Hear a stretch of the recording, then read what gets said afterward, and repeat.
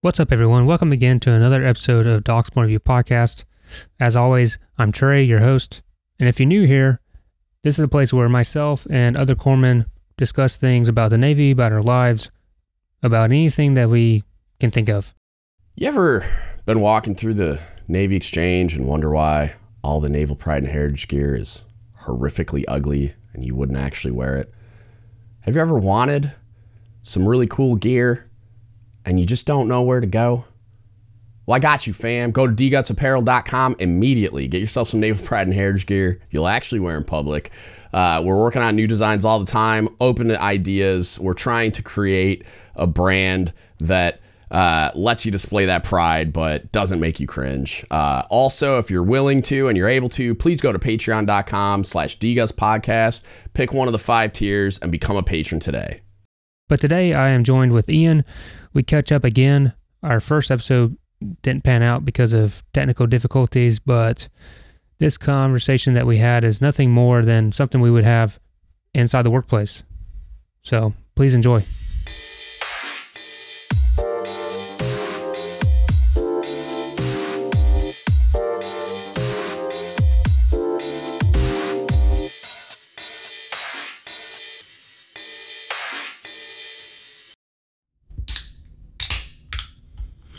Have you ever had one of these? No. Got water. It hits the soda craving. Mm-hmm. Wait, what is it? It literally tastes like Mountain Dew. To me, it does. Huh. Never even heard of it. But it's water with caffeine. Pretty cool. I found this nice canned coffee. La Columbia. Mm-hmm.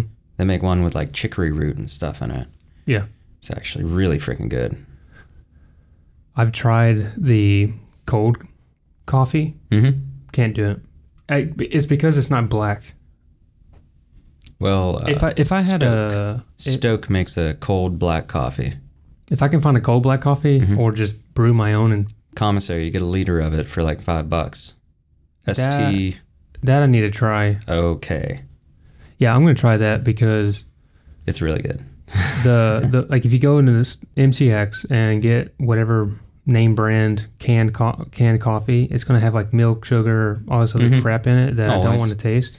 Because I drink hot black coffee. I drink it every day, even on the weekends. It's just something I do every morning. It's part of my routine. That fiber. As long as it's just like a cup and you're not going crazy on it. Yeah. No, I can't. I go crazy on it. I can't drink it past 9-10 o'clock in the morning. If I make it in French press, so I'll have a liter of it there. Yeah. I'm like, well, I ain't gonna waste it. Yeah. And then I drank it all, and then I'm like, what I do is I have one of those mini Mr. Coffee pots. Mm-hmm. No idea how much it makes, but it's like a smaller version. It's not a big coffee pot. Yeah, one of those guys. Yeah. So I fill the whole thing up to the brim, and I put like 7 scoops. So 7 tablespoons, and into the maker, and then I drink a cup on the way to work in a mug because I'm old school and I like that, and then I'll drink like out of my thermos throughout the morning. Yeah, man. Yeah, those things basically make the big mug. Yeah, I don't want to have a huge thermos, so I drink it. Well, I'll drink it. I either drink it too fast or it gets too cold too quick. Because I don't like having tops on it either. I like to take the top off and just drink it like a mug. It's just how I am. Yeah. Okay, so welcome again. And for those that don't know, we recorded like 2.5 hours the first time, but I had some technical audio issues, and it really sucks. But here we are again. Resilience. Yep. First name Ian, last name no one's going to know. It's a mystery. And I'm glad you're here. It's good to be here. Sure. I mean, it's a Friday, and we're not at work, so it's pretty cool. We got nothing better to do. Yeah. So we'll see where this goes. Trying out some new audio equipment, so hopefully this pans out right this time. Maybe I shouldn't have tried it on you this time. Maybe. We'll find out. Christen it. I think it'll be all right.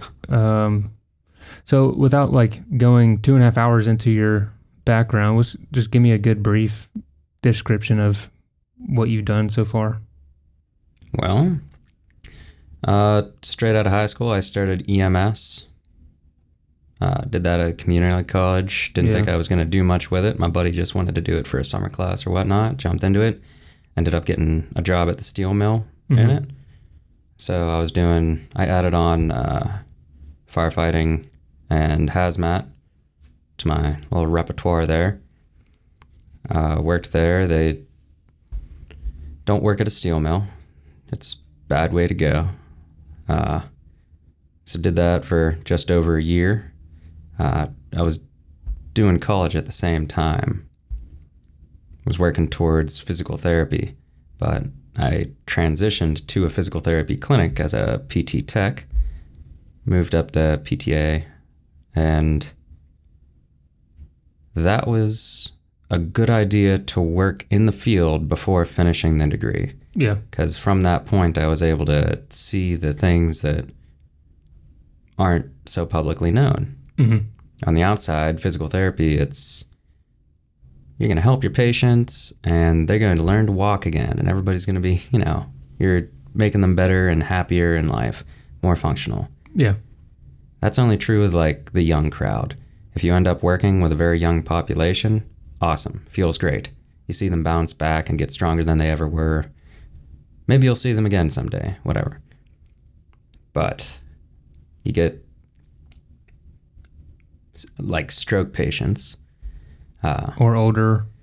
The older population in general, they have repeat injuries. A lot of the reason they're there is from habit. So either not doing something or doing something every day that is slowly wearing them into a lack of range of motion and eventual injury. And then there's traumatic injury and, medical, like stroke. Can't really do much for it. Try to help them, but yeah. I mean, you know where it's going to go.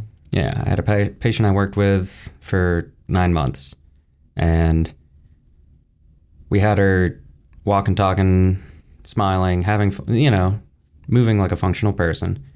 And then one day her husband rolled her in a wheelchair, and it was back to squeezing Play-Doh. So another stroke? Yep. Yeah. Some people are prone to them. And you just don't know. Yeah. Though it is necessary and it's respectable work. So that boss, he was actually the general manager. He started up this whole chain. He ended up making 4 different clinics up in the area I grew up in. Great guy. And he taught me you can't motivate people and all work is honorable. Of course, yeah, sure. Maybe what y'all did actually helped her maybe prevent a stroke even sooner. Increasing blood flow. Maybe it helped some, and yes. She had maybe a longer life because of what y'all did. And then in that case, it is honorable. Well, the thing about it is you're training a lifestyle, and almost nobody goes in there understanding that. I'm not going to just get better. Yeah. I'm being given tools that I have to use, and I have to adapt for myself, make them unique to me, and keep on advancing. Yeah. Otherwise, like loss of motion in the hip, you know how everybody like goes into the walker stance? That's loss of hip extension. We're supposed to have 10 degrees. Everybody that came in there, 0. Really? And that was like high end. Like, it's not good. Yeah. We're all missing hip extension because we don't walk up hills backward, let alone run. The knees over toes guys gained a lot of popularity, and he talks about it. I've watched his videos where he has like that triangular platform that you stand on and do squats or whatever exercise on. Then there's the like pulling a sled backwards. Yes. I haven't tried that yet, but the gym I go to on base has a turf field and a sled. Yep. Maybe I'll try it this weekend. I think I know the one. Do they also have the belts on the wall with the chains so you can actually just hook it around your hips? Because that's... I think, yeah. Yeah. Because they have a dip bar too, and you can just do the weights around the hips. I'll just drag that sled for like 5 minutes in figure eights on that AstroTurf. So I go right hand cut, left hand cut, right hand. Yeah. Yeah. But it's useful. Yeah. Okay, so you're like a PT tech. You went to college. You got your degree. Well, that's the thing. I ran out of money. It So happens a lot. from the clinic, I decided to study abroad for a year. Where? Semmelweis University, Hungary. Oh, so you stayed in Hungary for what, a year? Mm-hmm. That's really cool. Yeah, I went over there. Semester went great. And then my college, my actual college that I went through to get to Semmelweis was like, all right, give us this much money. And I was like, well, hold on. That's like $2,000 too much. What's going on? It turns out they charged me for a meal program that I didn't receive. Oh, Because wow. Semmelweis didn't have a meal program. Yeah.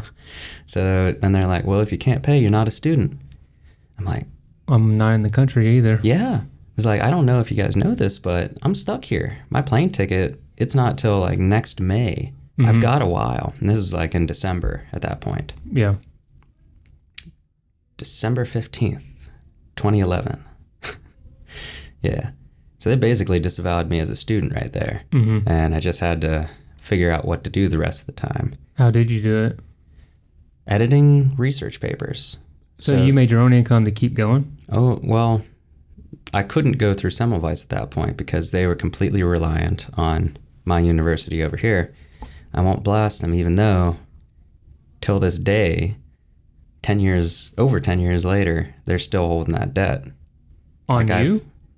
I've tried to talk reason with them so many times. The whole time I was over there, I was trying.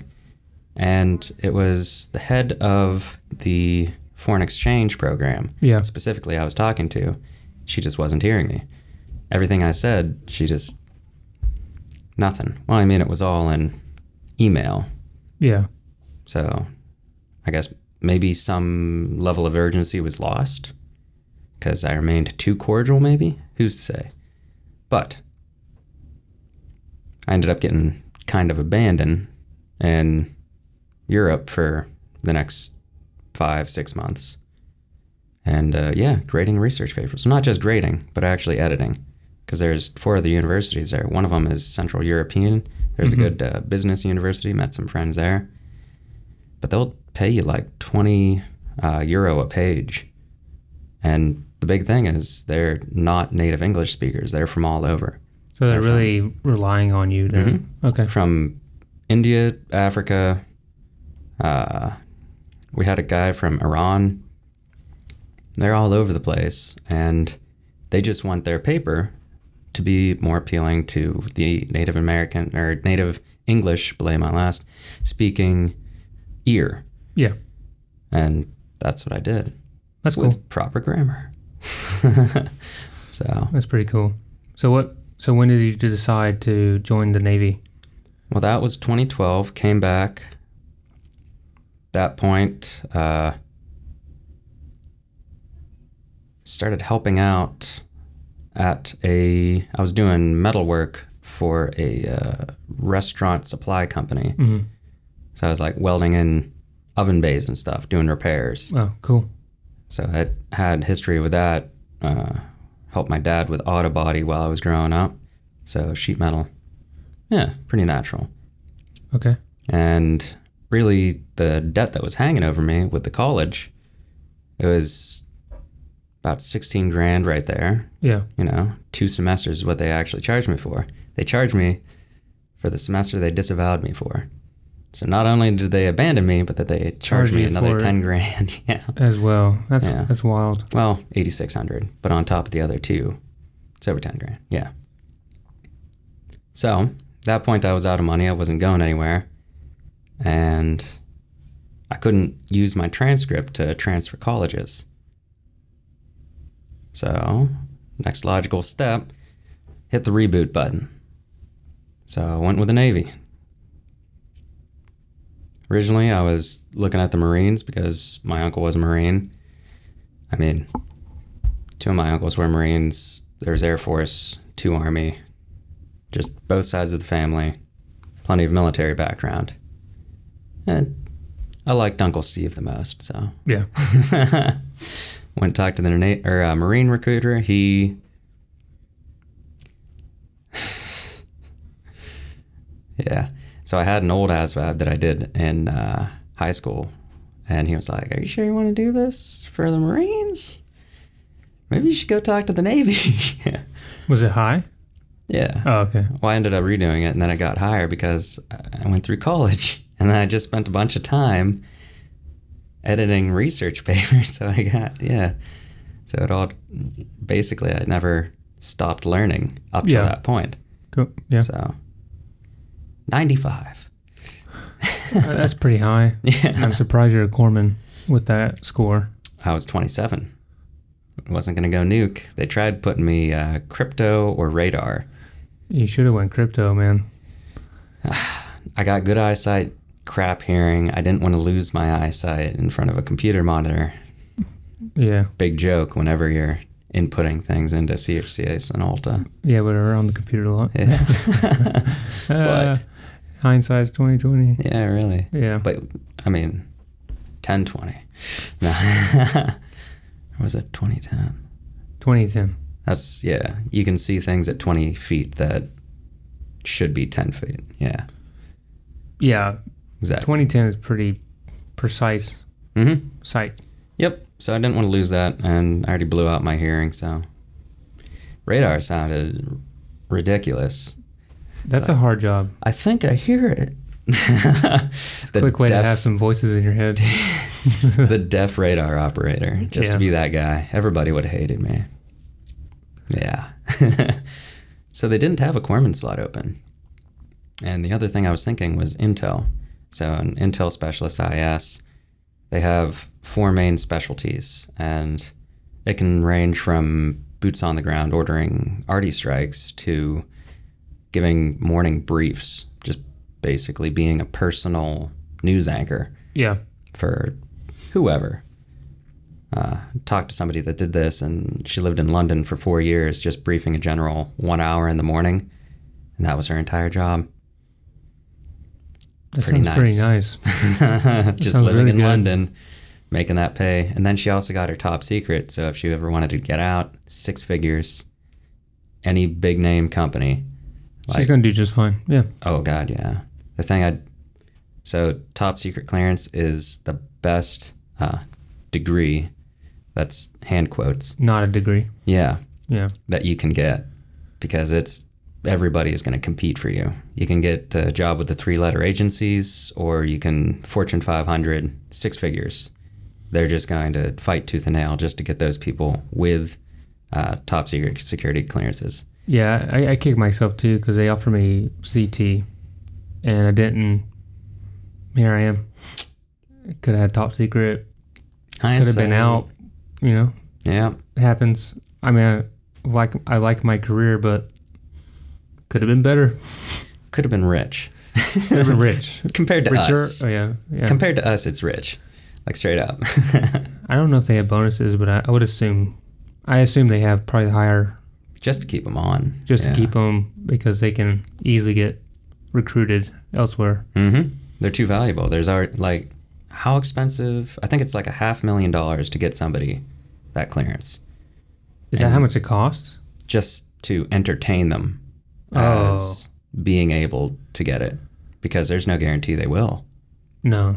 A lot of people don't get it. There was a guy that loved socks. That's all. He collected socks. It wasn't any kind of, weird stuff. No. He was a sockhead, the same as their sneakerheads, but he didn't disclose that. And then in their interviews, they found out that you collect socks, lots of socks. Are you embarrassed of that? Of course, they never said that. They just said denied. Because what they're looking for is anything that you are embarrassed of, basically. They're trying to see. I don't know. I mean, that sounds like a wild story. And I'm going to assume it's true. I can only assume. I'm somewhat skeptical if that's the real reason. Sure. But I mean, I don't know why he collected the socks either. I was just told that it was maybe it's best he isn't. Maybe it's best he doesn't have. Yeah. That's probably what they thought. This guy's a little weird. Yeah. I mean, everybody collects something.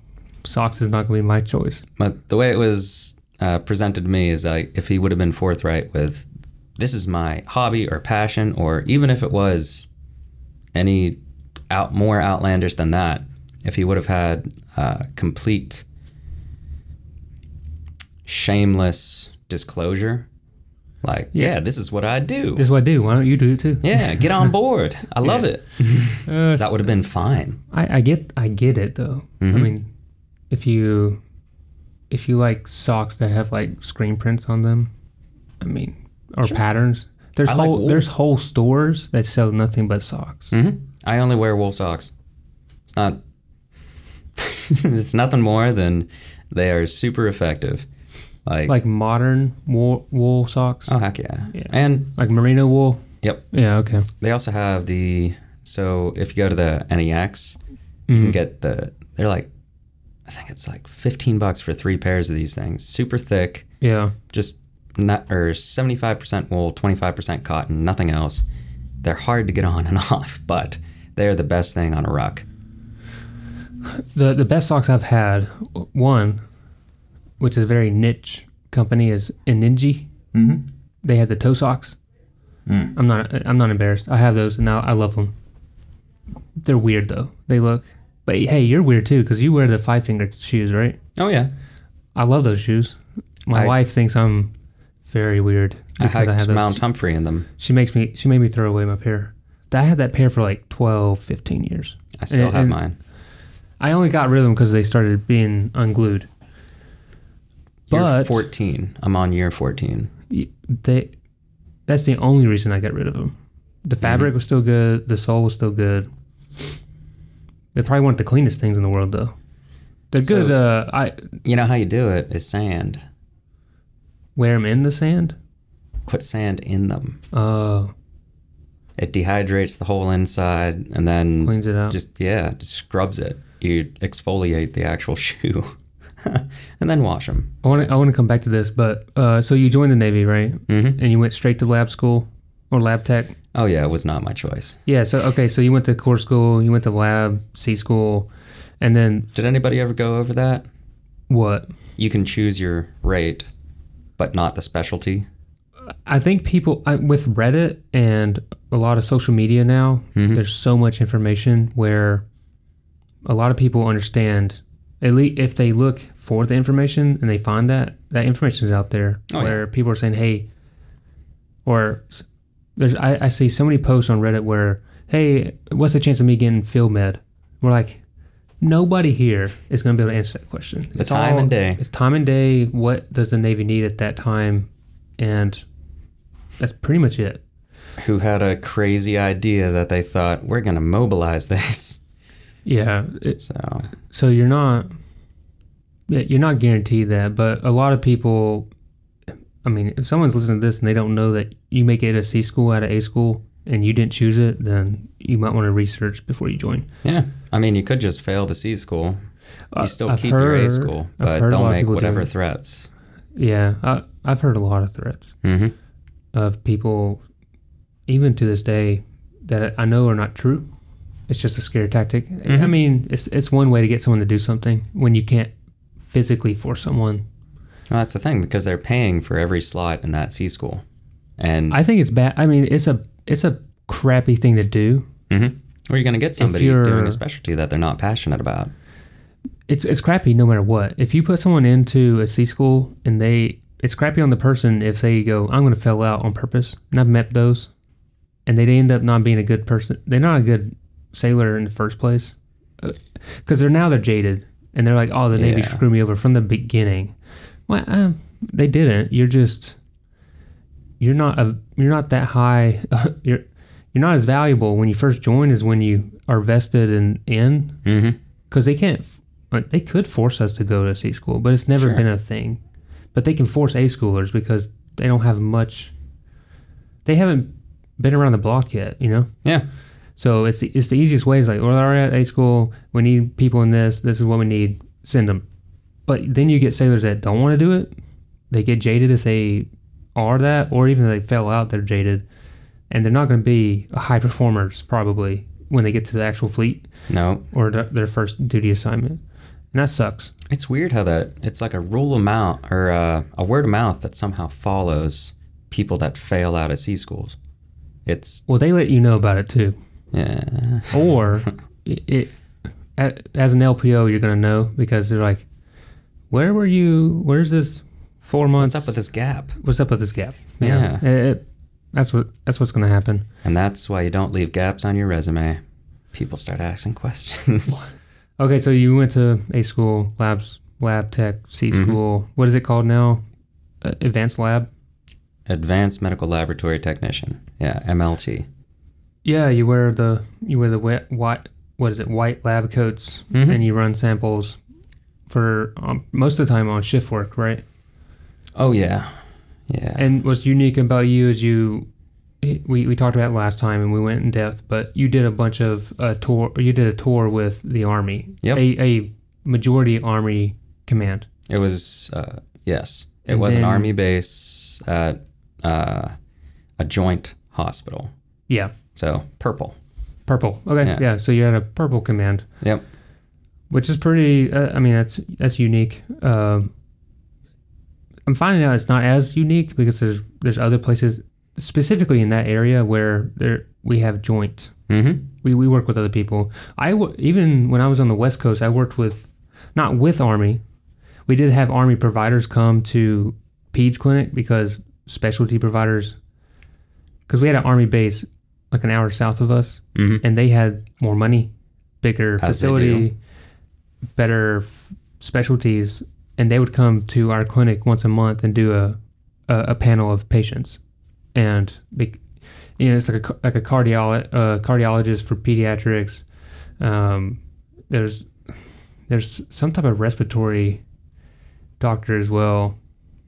I probably sound real dumb about this, but there was a lot more specialty doctors that came up there and did just that for those specific patients, and then they'd go back down to the Army.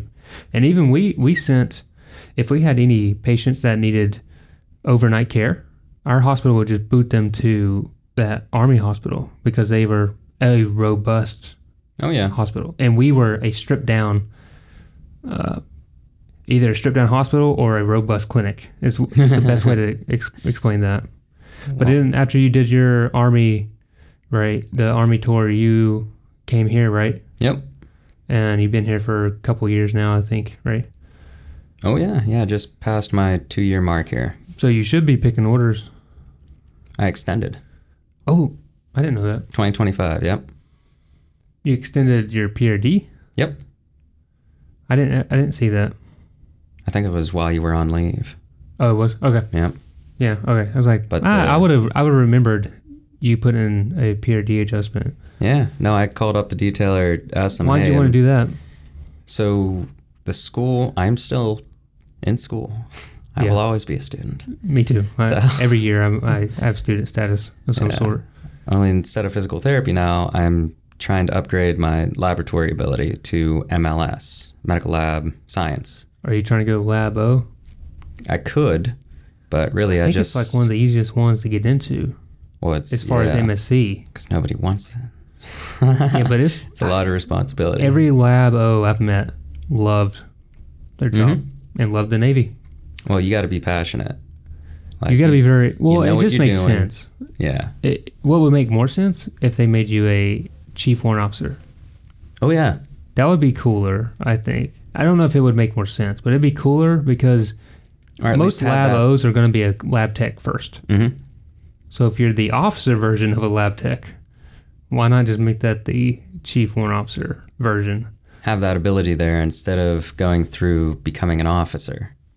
Yeah. So you could stay somewhere between. Or what is it? LDO doesn't require a degree, right? One of those doesn't require a degree. I think it's LDO. And I sound probably pretty dumb there too because I'm a career counselor. And I should know this. I don't know. But I've only known of like one corpsman go LDO. And that's not saying much because I'm sure there's plenty that go LDO. It's just that most corpsmen, if they commission, they go nurse, EHO, IHO, PA, doctor, whatever, and any of the other MSCs. So the doctor route's actually what I'm putting in for. That's why I extended here. Mm-hmm. So the school, Well, clinical rotations are going to go through 2024, or at least halfway in. So, June 2024, right? Where are you going to be doing And that clinicals? right over here at the hospital. So you just open up communication between the hospital and the school, and they can work that out for you. So what was going to happen is my PRD was set right around the end of the clinical rotation, to where there's a possibility I wouldn't finish the clinical rotation before my PRD, and then I would have to go to another place and restart it So what'd you put on the request for schooling. for school? Yes, match PRD to EAOS for schooling. Oh, so your EOS was past your PRD. Mhm. Okay, that makes it even easier.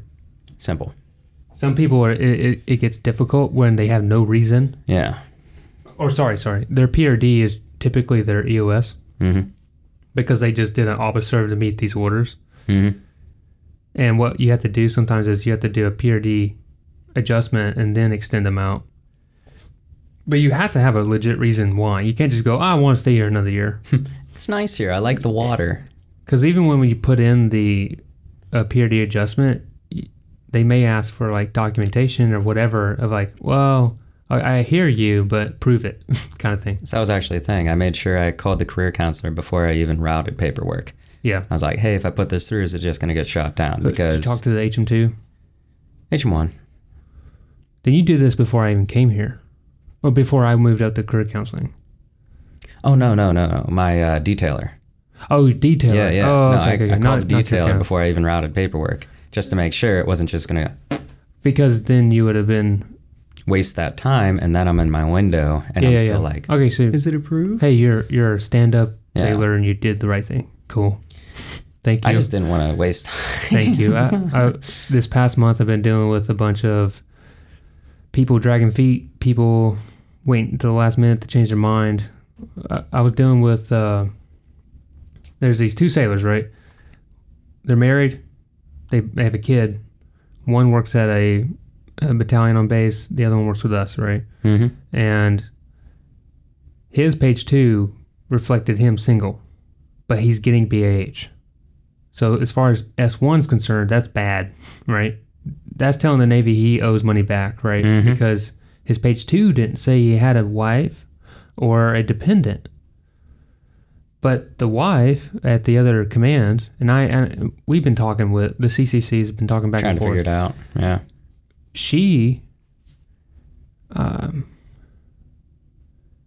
She's getting single BH, but she shows as a sailor with dependents. So she's not getting paid enough. So they're all jacked up. And then we've been trying to do, so this guy was they were going to get out. He was showing me the house he was going to buy and everything. Like, I'm out. Peace out, right? And then he got orders somewhere, and she got orders somewhere, and they weren't co-load. But he's like, I'm cool, I'm fine, because I'm getting out. Oh my. Then her orders got canked, right? Because I think she denied Obiserve. Mm-hmm. So she got back-to-back orders where she's at. So she's supposed to stay there. And they're like, oh, well, now I want to stay in. Like, you can't do this. You're at like 8 months from transfer. Like, this is bad. You're not supposed to do this. You're supposed to do... So then they're trying to put Colo in. Well, you're like a year late, you know? But he finally gets a hold of his detailer, which he was trying to make us to do it. I'm like, no. This is a you problem. You did this. And if you pull anybody in, pull your chain of command in. And if you all can't figure it out, then call us. And that sounds rude as a career counselor. But if I helped everybody that needed to talk to a detailer, Mm-hmm.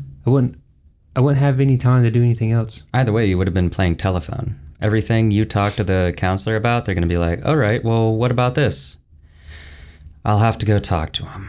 Yeah. Call him back up. Hey, he wanted to know So- this. The wildest thing is that he got approved for Colo with orders in CHOP. He was about to have hard copy orders. Oh my. And he called the detailer and said, hey, I'm putting a Colo in. And he goes, yes, cool. If you get it signed off, sure. And I'm like, dude, What's going on with the Why don't detailers? we? Well, they're being very nice. I can tell you that right now. Suspicious. Retention issues. Exactly. Because if he wouldn't have gave a colo, where would that sailor be? Out the Navy, right? So Yep. maybe that's part of it. Maybe that we're assuming that maybe part of the That's got to be the thinking. linchpin.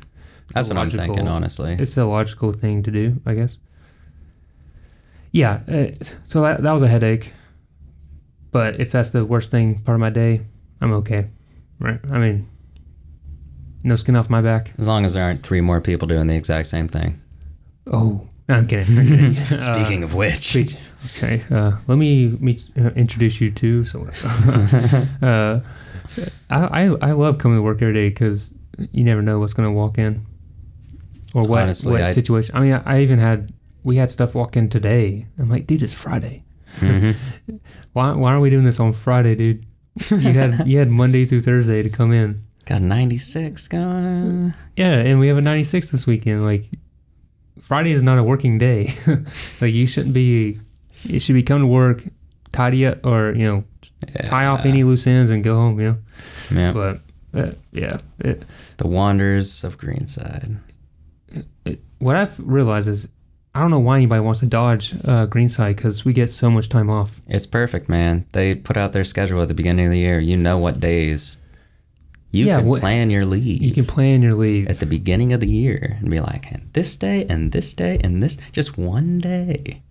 Yeah. So you have your blue side and green side experienced. Mm-hmm. Lab tech. What? Awkwardly double green. Yeah, kind of double green. Yeah, I had. How do you like it? Just as if I'm a layman or if I'm just a random person, I mean, do you think it's a fulfilling job? It is the best job I ever had. And that's going against like physical therapy, metal work. Metal work is fun, but that's a hobby that you can take with you. I still have a garage. Yeah, I mean, Metal work, woodwork. Keep busy.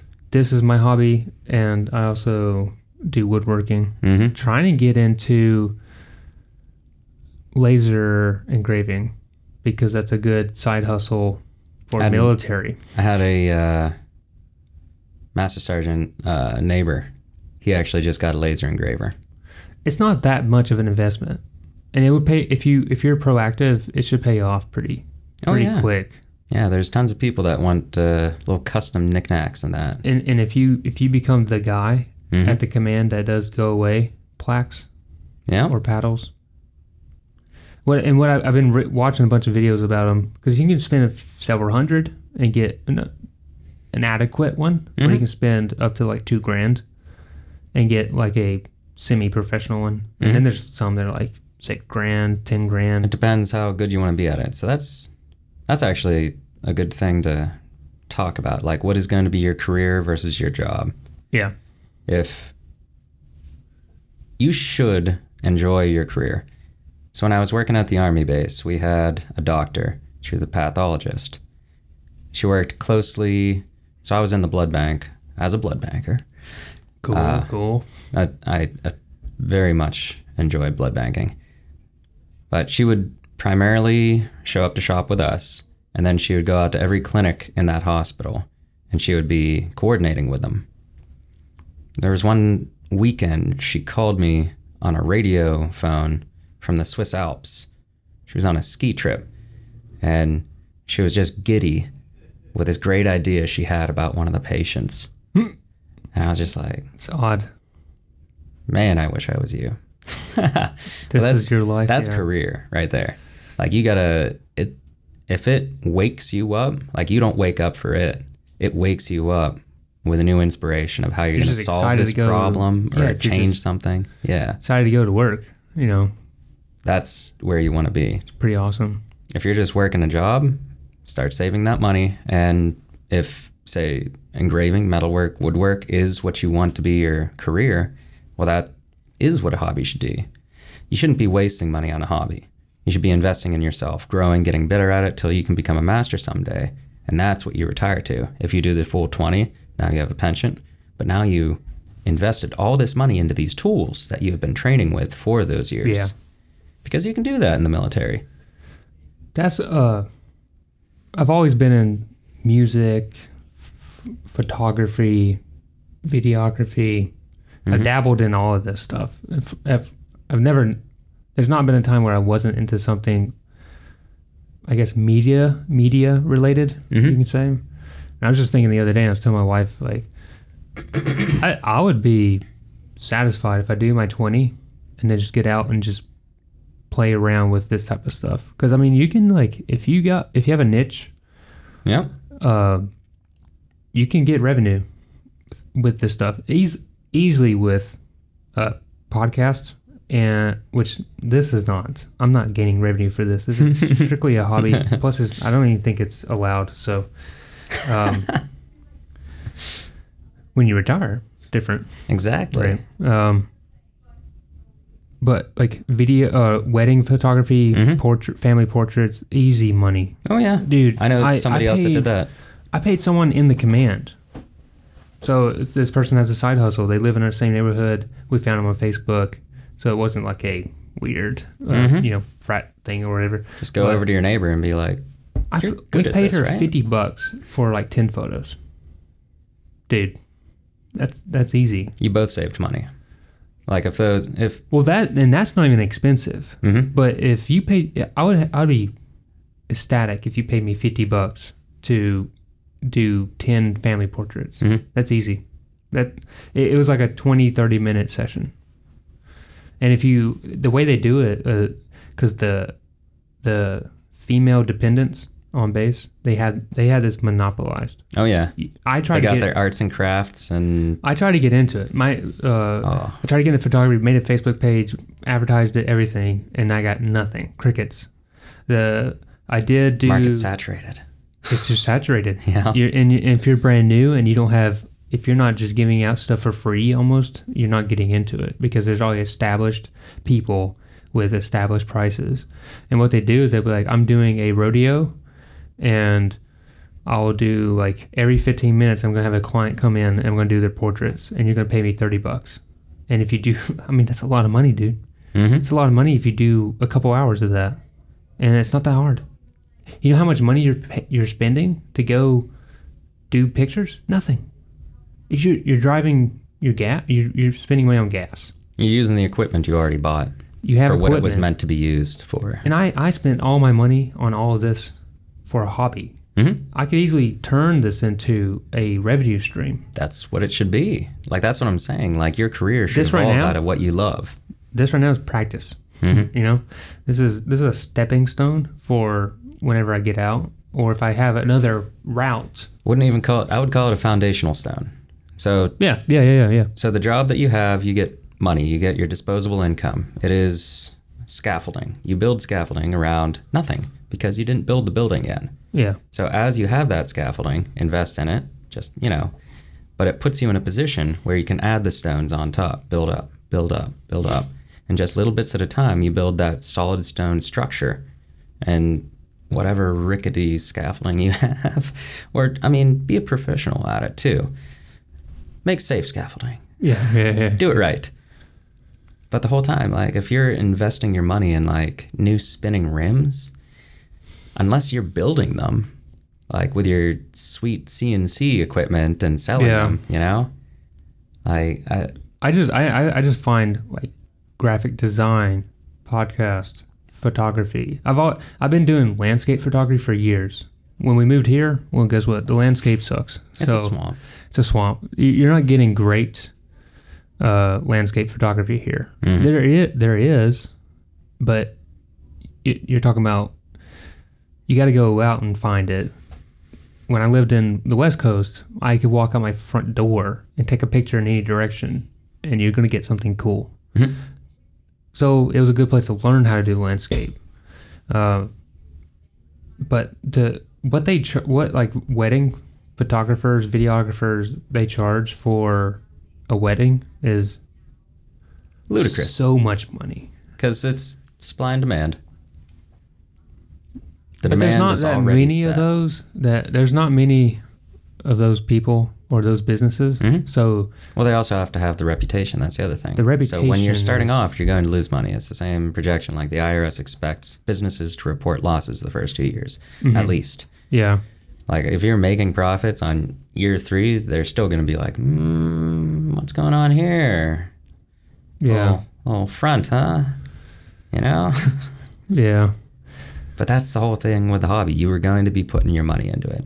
You take that same money that somebody used to put a cherry bomb on their exhaust, put it into a tool that you're going to use, grow your skill, get better at the tool, and it turns out to be a professional quality tool that you will continue to use instead of buying garbage. I mean, when I was younger, yeah, I would spend money on stuff that didn't matter. Now I'm more of I would have a utilitarian approach to things. Tools. I'm only going to buy something if I need it. I bought this the other day. I needed it because the other one I was using wasn't working. I bought We found out, yeah. We found out. I needed something better, and I didn't have to spend much money. What I do, I sold a bunch of other stuff that I haven't been using to afford it. So like Consolidate. I consolidated, got some money, bought some new equipment. What I don't understand, and I used to be these people. These people on base, they have these huge trucks, and they never touch the dirt. I call them pavement princess, but $800 on a tire that's going to erode faster on the road. because you're riding on the road. And then you keep it on the road. You just spent $3,200 to make loud noise while you drive to work. That's it. Yeah. You now make more noise while you drive. That's it. Nothing else. I drive a hatchback Corolla, and that's like the definition of economy car. I'm pretty sure. I think it is the most bought car in the country. Tacoma, right behind you.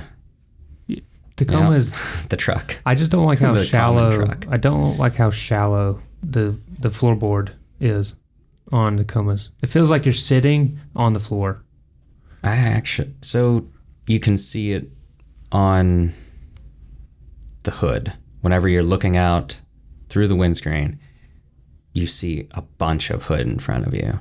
Like it's just like a vast expanse. And I think that kind of aligns with what you're saying there. Like if it was looking sunk down in? to see it, maybe? I don't know. Like I had before I got the Corolla, I had a F-150. Loved it. It didn't look nice.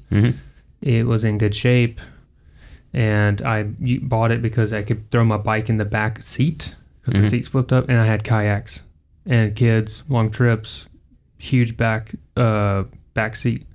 It was great for utilitarian purposes. Yep. It had all-terrain tires, but not mud tires, right? So if I needed to go off-road, if it was four-wheel drive, I could do that. Yeah, and you didn't feel bad about it either. It's like, oh no, I centered it. Oops. But I got rid of it because there was a rust issue going on. I was like, nope, not doing this. Yeah, I was getting 15 miles per gallon. Bought me a Corolla. At that army base I completely rebuilt my 1990 Dodge Dakota. Like I'd done... When Dodge was good. Yes. So I've had a Dodge. Here's the I can say crazy that. thing. So if you get a tiny little 4-cylinder, so it actually had an Iron Duke in it. Yeah. I only figured that out after pulling it apart. Like I was down into the cylinders at that point, and I was like, wait a second. There's something up with this engine. Like the volume was off. But that was a good find. But yeah, those years that I was at that base, I was going to the automotive skill centers, and I was just working I on this utilized thing. those a lot at the first base I was at because it was like, what is it, $5-6 a lane? But you get an industrial lift. So changing oil and even the little stuff, it just paid itself off. So at this place, it was $9 an hour for a lift bay. Okay, so But what I did is, well, when it came time for the transmission, lift it, they had a transmission jack, which good luck doing this in your garage. I did it in my garage. That's rough.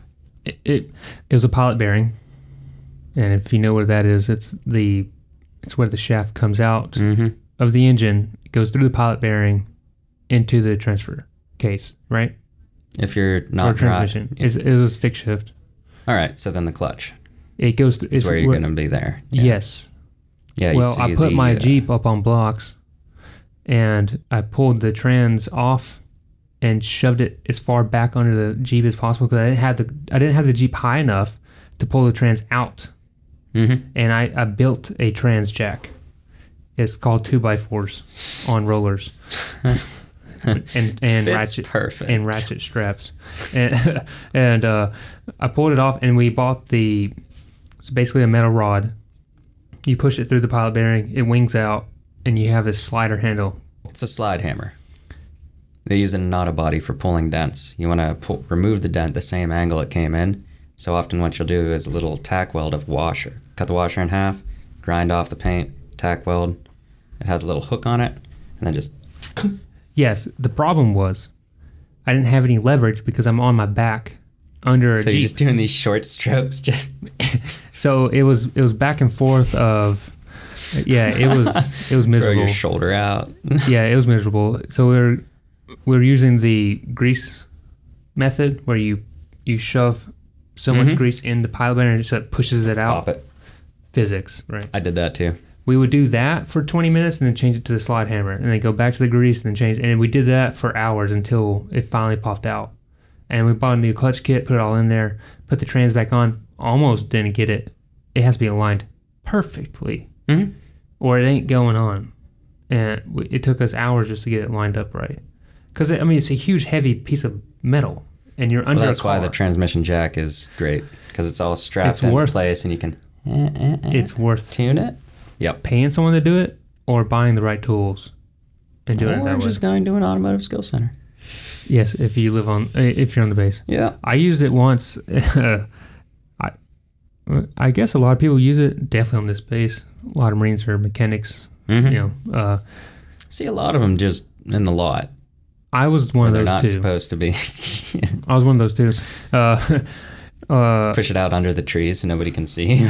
It's like, he's not even on the lot anymore. What do we do? He's dumping oil all over the ground. It's like, it's okay. I used the bay, lifted my Jeep up, and I was changing the oil, but the bolt stripped. And it was after... What did you use? Someone used an impact wrench to put it on. So same Here's the engine problem, I was though. talking about. Somebody did that. They had the tool set where it's like a spiral and it grips the metal, so you can take strip bolts off. It's made to take off strip bolts. Yeah, you just put it in a drill. Just put it in a drill. Runs the opposite direction. And it's a bolt puller. A bolt puller, Yeah. And you drill a little pilot hole and just. Yeah, you can tell I'm not a mechanic. I'm a redneck mechanic. I don't know the names. But, make things work. The other option is just welding something to it that does have a head, and then just cranking that. Yeah, I'm not a welder. Done that one too. I took it off, but here's a dumb thing. I didn't buy the new oil pan bolt. So now I have a. And if you know how to success. So I didn't have I had a Jeep with no oil on a lift, paying by the hour. And now I don't have a replacement. Be right back. So what you can do is, I've done this too, just drop it down off the lift, push it down into the yard, like into a parking spot. Yeah. And I would do that like every day. I would take it off. Actually, as soon as I got anything off that I was done working with on the lift, I would just roll it back into the lot. So I actually pulled the transmission. I went to rebuild the transmission. Like I bought the transmission rebuild kit. Here's the crazy thing that it was better Dodge. Plus, it was a weak 4-cylinder clutch, like it was a manual. A 4-cylinder truck with a stick shift. Yep. Oh wow. It was the way, and man, this thing was like, this is about how high my head was off the ground while I was driving that thing. It was tiny. I loved that thing. I actually carried that engine up a hill once. It was small. You could stand in the engine bay with the engine. All you had to do was move the radiator hose, and your feet were on the ground. That's how my F-150 was. That's how my first F-150 was. I've had two. And then that's definitely how my Dodge Ram. I had a 94 Dodge Ram, single cab. Nice. It was a tank. But the transmission went out. I had a Jeep. Clutch went out, the pilot bearing. Oh, so I actually Dodge did and Jeep have had terrible. The good thing about the clutch, though, so it will take so much of the force away from the transmission. Like I opened the transit's fine. Yeah, exactly. On the I Jeep. looked at the synchros on the tranny, and compared them to the new ones I got, like out of the box, and they were identical. Like the machining marks were still, there was no dogging of the gears, nothing. It was in perfect condition. Yeah. I mean, this little 4-cylinder thing, it was started out probably 90 horsepower in its prime. At this point, it was probably down to like 60, right? Yeah. It was all use the gears wisely. Yeah. But whenever I actually dropped the tranny, there was this like thick gunk, like probably like 3/4 inch thick, like all in the bell housing. And I was like, what the heck is this? Is this like burnt oil or something? And it was just thick as sin. It was the clutch. Like the clutch plate was down to just like the fiber that it was originally So on. my clutch was fine. It was just the pilot bearing that was wore out. Because when I pushed the clutch in, it sounded like a hawk was under my car, like a dying hawk. Yeah, it would squeal so loud, dude. It was embarrassing to drive anywhere. It was bad. But we just bought a clutch kit. Yep. And that was. It's like I just replaced the whole thing. $200 some bucks instead Not of even $100.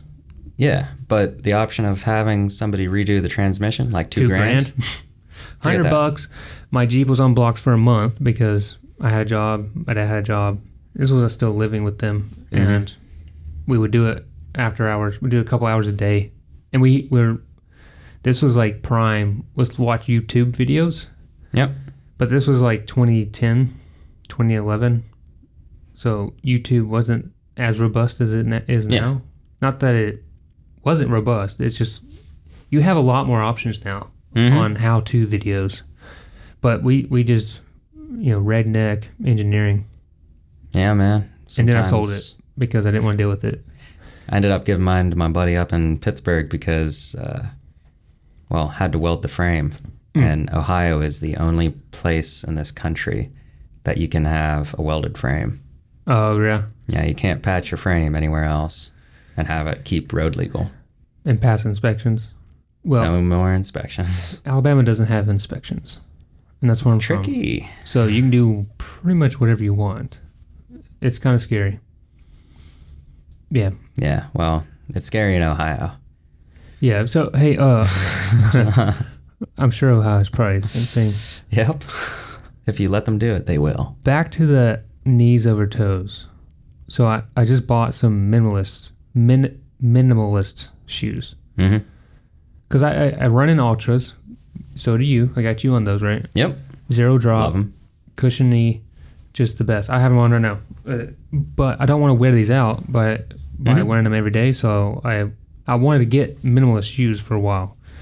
The problem is that, like, if you want to buy Vivo barefoot, it's $160 for a pair of shoes. Yeah, don't want to waste them. And if you want to get Zero shoes, XERO, which I want to get those because I like the guy that runs that company. Pretty cool dude. Runs the company, yeah. and I listened to like an interview of him explaining his from day one to now, which is really good. But he wants like $80 to $120 for a pair of minimalist shoes. And I'm like, it's just a piece of rubber. Yep. And some fabric, and it's not much of anything. So I watched this video of this dude, like, he found some on Amazon, and they had like 16,000 reviews, and they're like 4-something stars. So I was like, this is a no-brainer. They're $40. So I ordered them. We'll see how they are. But I wanted to get into minimalist shoes for a while. I wanted to do sandals too, but my wife will probably leave me if I walk with sandals in between my toes. Sandals with straps in between my toes. She's like, I can't do it. I'm not going to do it with socks on. I wear socks with Chacos. Just I will be that weird dude. Just weird walk guy. in one day, honey, I've got something to tell you. I'm German. Just like tube socks going up to your knee. Just flip flops. I or in the West Coast, people, or where I was, people would wear socks with sandals all the time because they want to wear sandals, but it's too cold there, so they would wear socks with them. Socks with Birkenstocks, socks with Chacos. Nobody wears socks with flip-flops, but if you have sandals, yeah, people wear socks with them all the time. Man. How have you have you had anything besides the 5 toes? Or is that- Barefoot. Like I was barefoot most of my life. Like I would always like run on gravel and stuff. Every time I'm camping, I just go no shoes. You just feel the I don't ground. think that's even safe nowadays.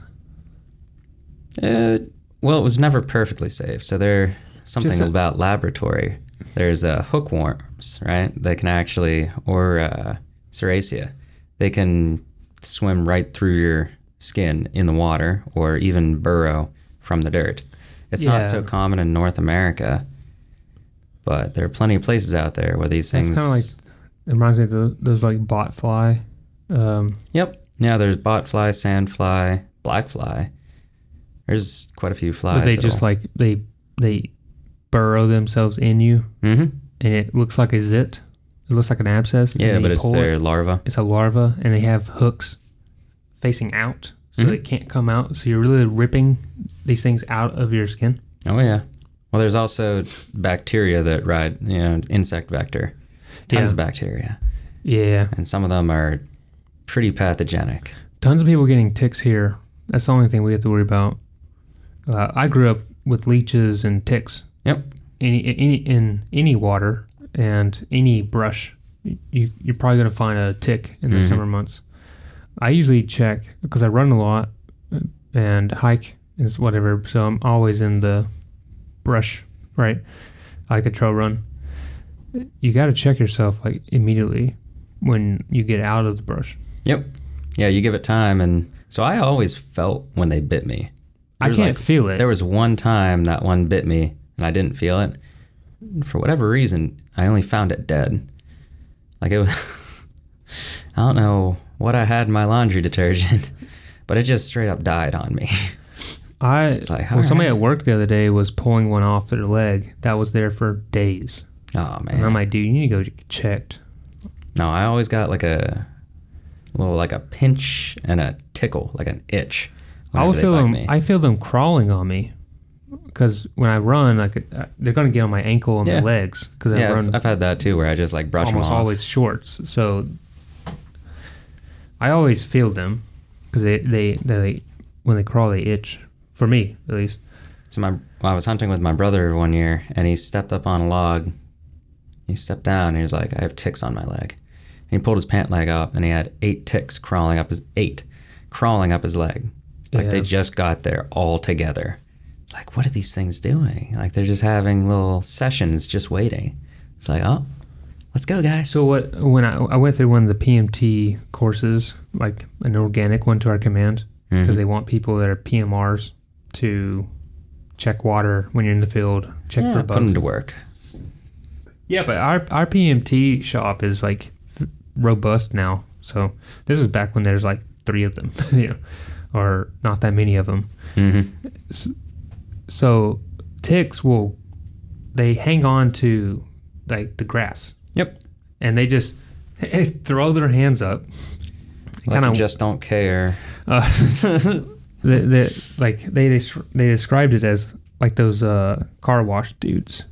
Not the dudes. The Wacky, waving, inflatable, arm flailing. inflatable tube, dude that waves his arms. Yes. That's basically ticks and how they get you. And they just wait till you walk by and they snag your hair, snag your socks. Whatever. Yeah, it's winter months. They're hiding on rodents, deer, everything in between. Yeah. That stays warm in its little burrow. It pops out, and as long as it survives, no predators, then they all jump off whenever it gets warm out because the environment is suitable enough that they can hang out on a leaf and be like, next. Yeah. Have you ever had a leech on you? Yeah. Those are actually, creepy. yeah. I hate those worse than ticks. I picked up a 75-pound snapper, right? Yeah. And its shell, they were like All burrowing over. into its freaking shell.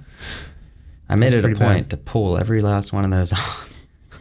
I went to this church camp when I was younger every summer, and they had a pond. It was more of a pond, and it was just a breeding ground. And we'd jump in every now and then. Yeah. And no matter what, when you came out, you had multiple leeches all over your leg. Yeah. And that's just creepy. There's something psychological about like having to pull something that's sucking on your skin and trying to get into your bloodstream. I think it coincides with like having a needle in your arm. It's like Yeah, a very, yeah, very it's tiny very- object, but just the fact that it is interacting And they're with just your like blood. slugs with teeth. I mean, they don't have teeth, but Proboscis. But yeah. they have something. Yeah, they do things. Yeah. Managed to get bit by a locust, of all things. Or a cicada, I guess. We have those here, I think, Yeah. as well, because you'll see the big. And where I grew up, you had like the shells of them Mhm. on the trees where Yep. they like came out, Yeah. or they exfoliated, whatever you call it, Yeah, they molt. molt. So what happened is it was back in college days, and I just like picked one of these things up, and it was just like clung to my thumb, and I was like, oh, that's cute. And I was just kind of walking around with it. Walked around long enough that it actually put its proboscis into my thumb. It was like a sewing needle. Yeah. Like it was very noticeable. I was like, oh, that's new. Didn't know they could do that, but it actually makes sense because they can do that into bark. So of course your thumb is not much of a. We just don't usually see it, I guess. Well, nobody holds one for 5 minutes straight, apparently. You're the first one. Yeah, just for science. Yeah. It's like, come on, bite me. For Bite science. I hate it when people say, "Is you don't believe in the science?" Or, and I don't want to go into a political rant, but me. So natural science. science changes people. Yes. That's all I'm going to say. Yes. It changes people. And it changes people. Commas are important. It changes, people. Well, I mean, there was a report that they made a viable human embryo without using male or female gametes. I think I saw something about that, and where I think we're starting to get into some touchy waters. Oh, yeah. Well, there you go. Yeah, as long as Did you see the- science is out there, people are going to start messing with it. People are always going to be trying to push the boundary, and that. Jurassic Park. It's right there. Life will find a way. Remember What's Jeff really Goldblum. funny is the fact that we're mimicking movies at some point. Mm-hmm. What is it? Science follows art. Art follows life. And then there's an argument that I was watching this video the other day, and like this guy had one of these death experiences, Mm-hmm. and he said that there's these like two characters he met. Like he died, right? Mm-hmm. He legit died, and they brought him back to life, and he came back, right? But in this realm that he went to, there's these two characters that he met, and he said they looked exactly like these two characters on a movie. And I think there's an argument where people think that maybe the person that created that character also had a experience like that, and it's kind of like going in full circle. So you mean the creator of the movie, the writer? Yeah, So they designed the character based off an experience. maybe they another- designed the character based on an experience, and then when this guy had a similar experience and he saw characters that looked just like that, maybe that's not a coincidence. You get what I'm saying? Maybe. Or it's something like a convergent evolution where they're just archetypes that your brain would naturally shift towards. I mean, if we're going more towards random. But I find that stuff so fascinating. But and you got to be, depends on who you're talking to, I guess. oh yeah. Because if you don't believe the same thing that person believes, then you're not going to come to a agreement. Accord. Yeah. It's like, that's not a thing. No, No, I believe in questions. I watched this video of this guy, and he's like, he had a death experience, and then he came out a different person. And I was like, it's pretty cool. But Some people go to prison and come out a different person. Yeah. It's a different type of near-death experience. yeah. No, it's good to know that people can change, though. And yeah, sometimes it's just that quick, like something in their head changes. There's actually a phenomena where I think it's like medium speed automotive or motor vehicle accidents, right? Or collisions, they call them now. Can't prove it was an accident. They'll hit their Collision, head, yeah. and they won't believe that their mother is their mother. Like, out of all the characters in their life, for some reason, they believe their mother is an imposter. That's weird. And it's a syndrome. Oh, really? Yeah. That's something to look up later. you'd have yeah. fun with that. I think that would be right up your I'll alley. look that up. I like psychology. Oh yeah. It's Not there. so much sociology, but yeah. Psychology is really cool.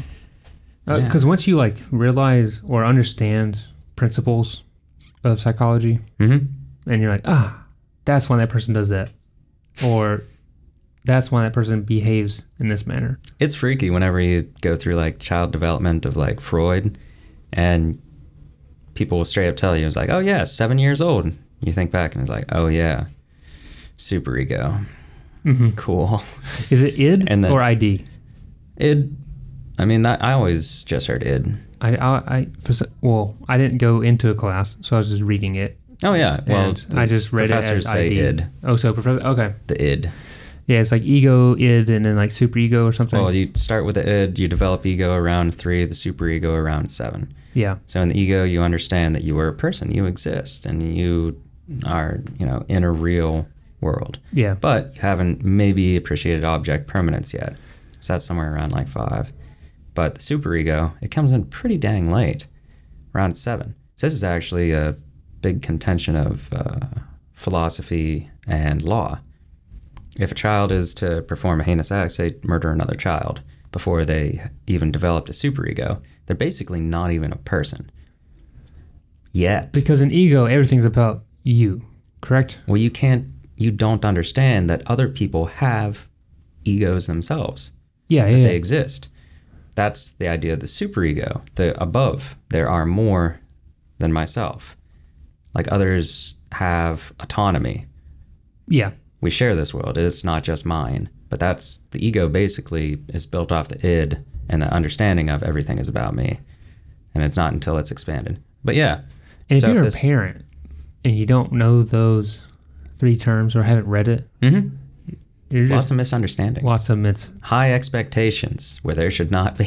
It's like, that's not even a person you've got there. That's not That's an possible animal. yet. Yeah. yeah. You are housing a feral beast. Yeah. Psychology really opened my eyes a lot. We'll say that, and I want to keep studying psychology. I feel like it would be something I would love to get a master's degree in. Mm-hmm. I don't know if I rate that because my bachelor's is in more of a earth science. Mm-hmm. It's environmental science. You could do a minor, at least. I really want to keep studying psychology. It's just so cool. I think everybody should, to the extent that they can understand that people are people, and whatever your expectations, you will be let down because solipsism. We are I have a hard infinitely time separate. balancing are we treating this person too nicely? And I'm talking about work now. Are we coddling these people? Well, this is what we end up. Or do we need more empathy? And I think it's both. But like there's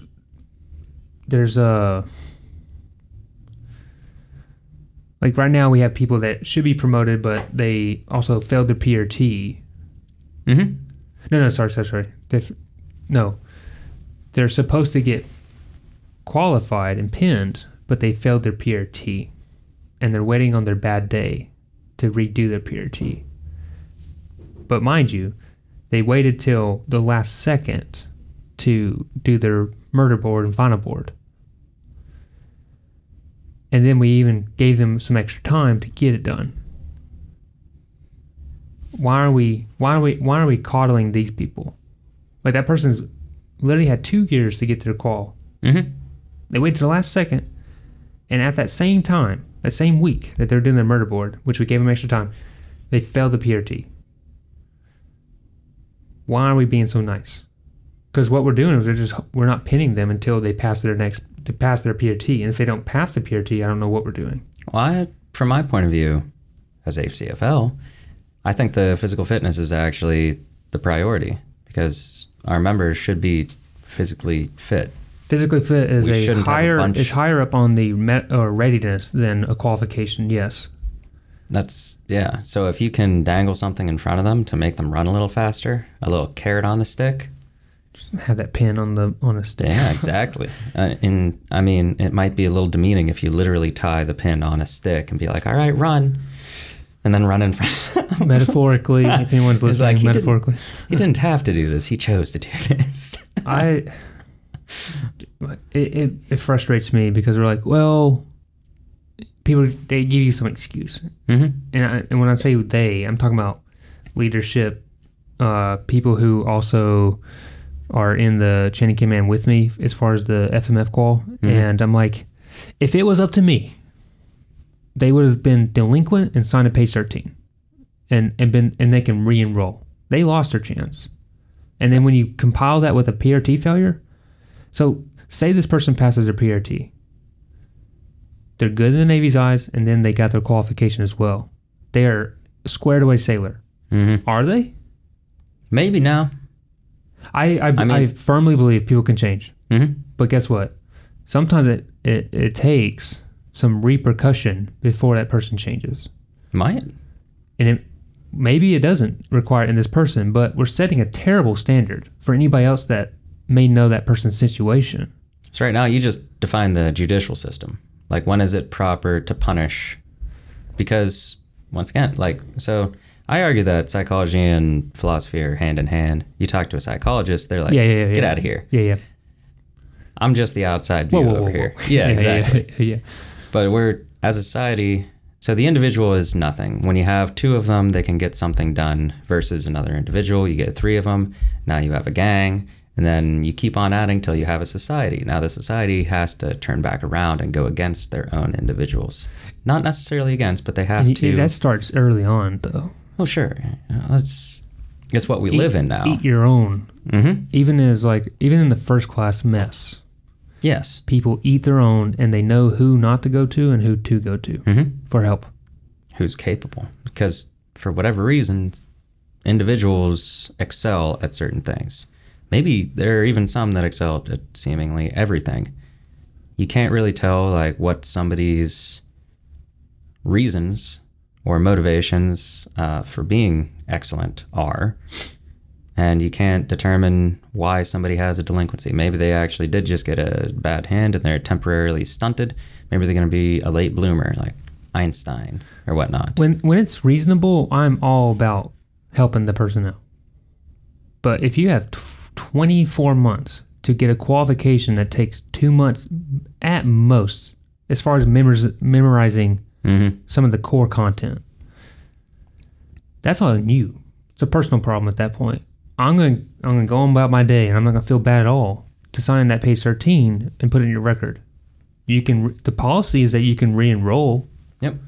And get your pin still. And that, hey. Oh, you could rush right through it. And you already did the board. You already did the board. That's fine. You know how it goes. But when you re-enroll, everything goes away. You have to redo it. But you already did it. So you know at least you can do it. You can do it. Yeah. And just study again for another week. Make sure you didn't dump. Go back at it. Worked up. But I can't stand it when people can't pass a PRT. It's the basic requirement. I see it all the time too on Reddit. Hey, I'm struggling with my weight. And it's PRT cycle. Hey man, I want to help you. You're months behind though. I can do 3 back-to-back PRTs before I drop down to the excellent. Oh, drop down to excellent? Yes. Yeah, but you're like the PT stud. Well, also in fairness, like the PRT itself is an exercise that you should be able to do any day of the week, every day. Yeah, but people prepare for that for months, and then you take the people that aren't cutting weight. There's people that come up to like a month before okay. I'm doing the late PRT so I can cut weight and make sure I make the 39 inch. Well, we know what happens there. Like if you have ever watched like UFC, you can see when a fighter like, need to cut weight. Cutting weight is terrible for you. Yep. In that instance, when you see someone that's like literally starving themselves the week before they weigh in, you're only hurting your body. It takes time for just think of the hormones themselves. Like they are trained to slowly adjust, because if they adjust quickly, now you just gained 50 pounds. Now you just cut 50 pounds. Like you would die so quickly. You cannot survive in this world if you can change your whole chemical makeup that quickly. It has to adjust slowly. And if you try to rush it, it's still going to go slow. It's going to start on that tangent. And all that's going to happen is it's just going to get confused. You can lose and gain weight pretty quick and maintain a healthy levels of hormones and everything. That's if you didn't push them. So lipase, for instance, if you have a lot of fat on your body, you actually need an adequate amount of lipase to be able to utilize it.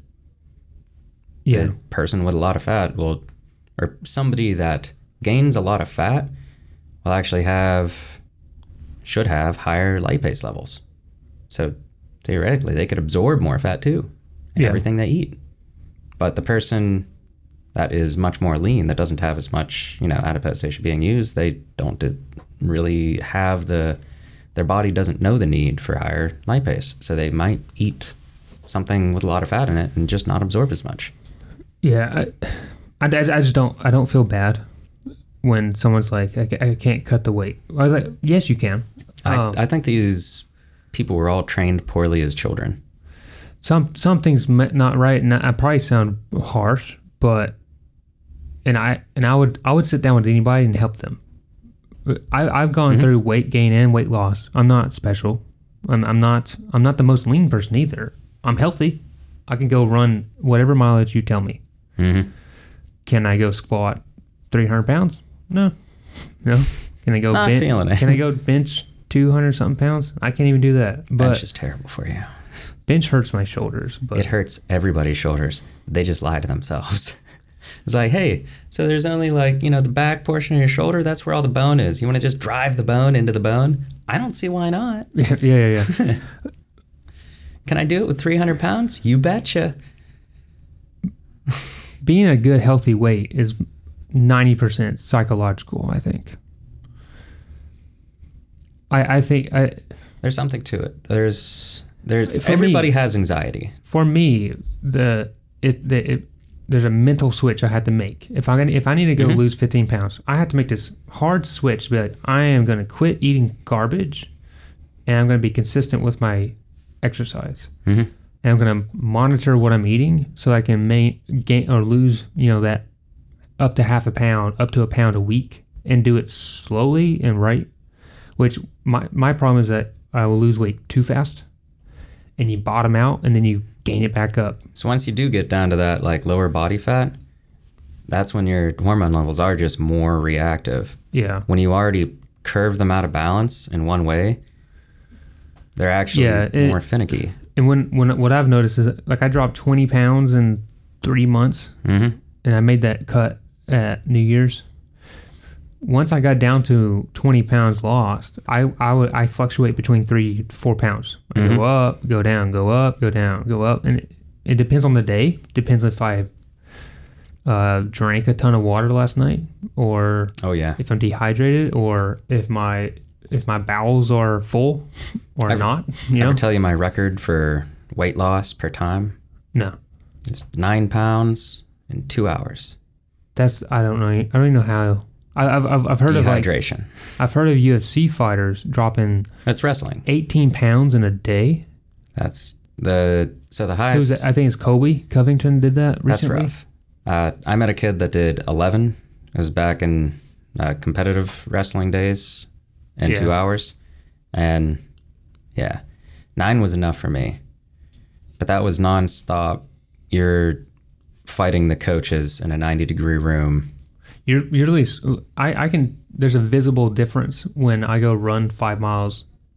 But before I run and after I run, there's a visible difference in my body composition when I get back, and I've sweated profusely on that run. Because right now it's 90 degrees, probably 60 to 80% humidity or whatever. Yeah.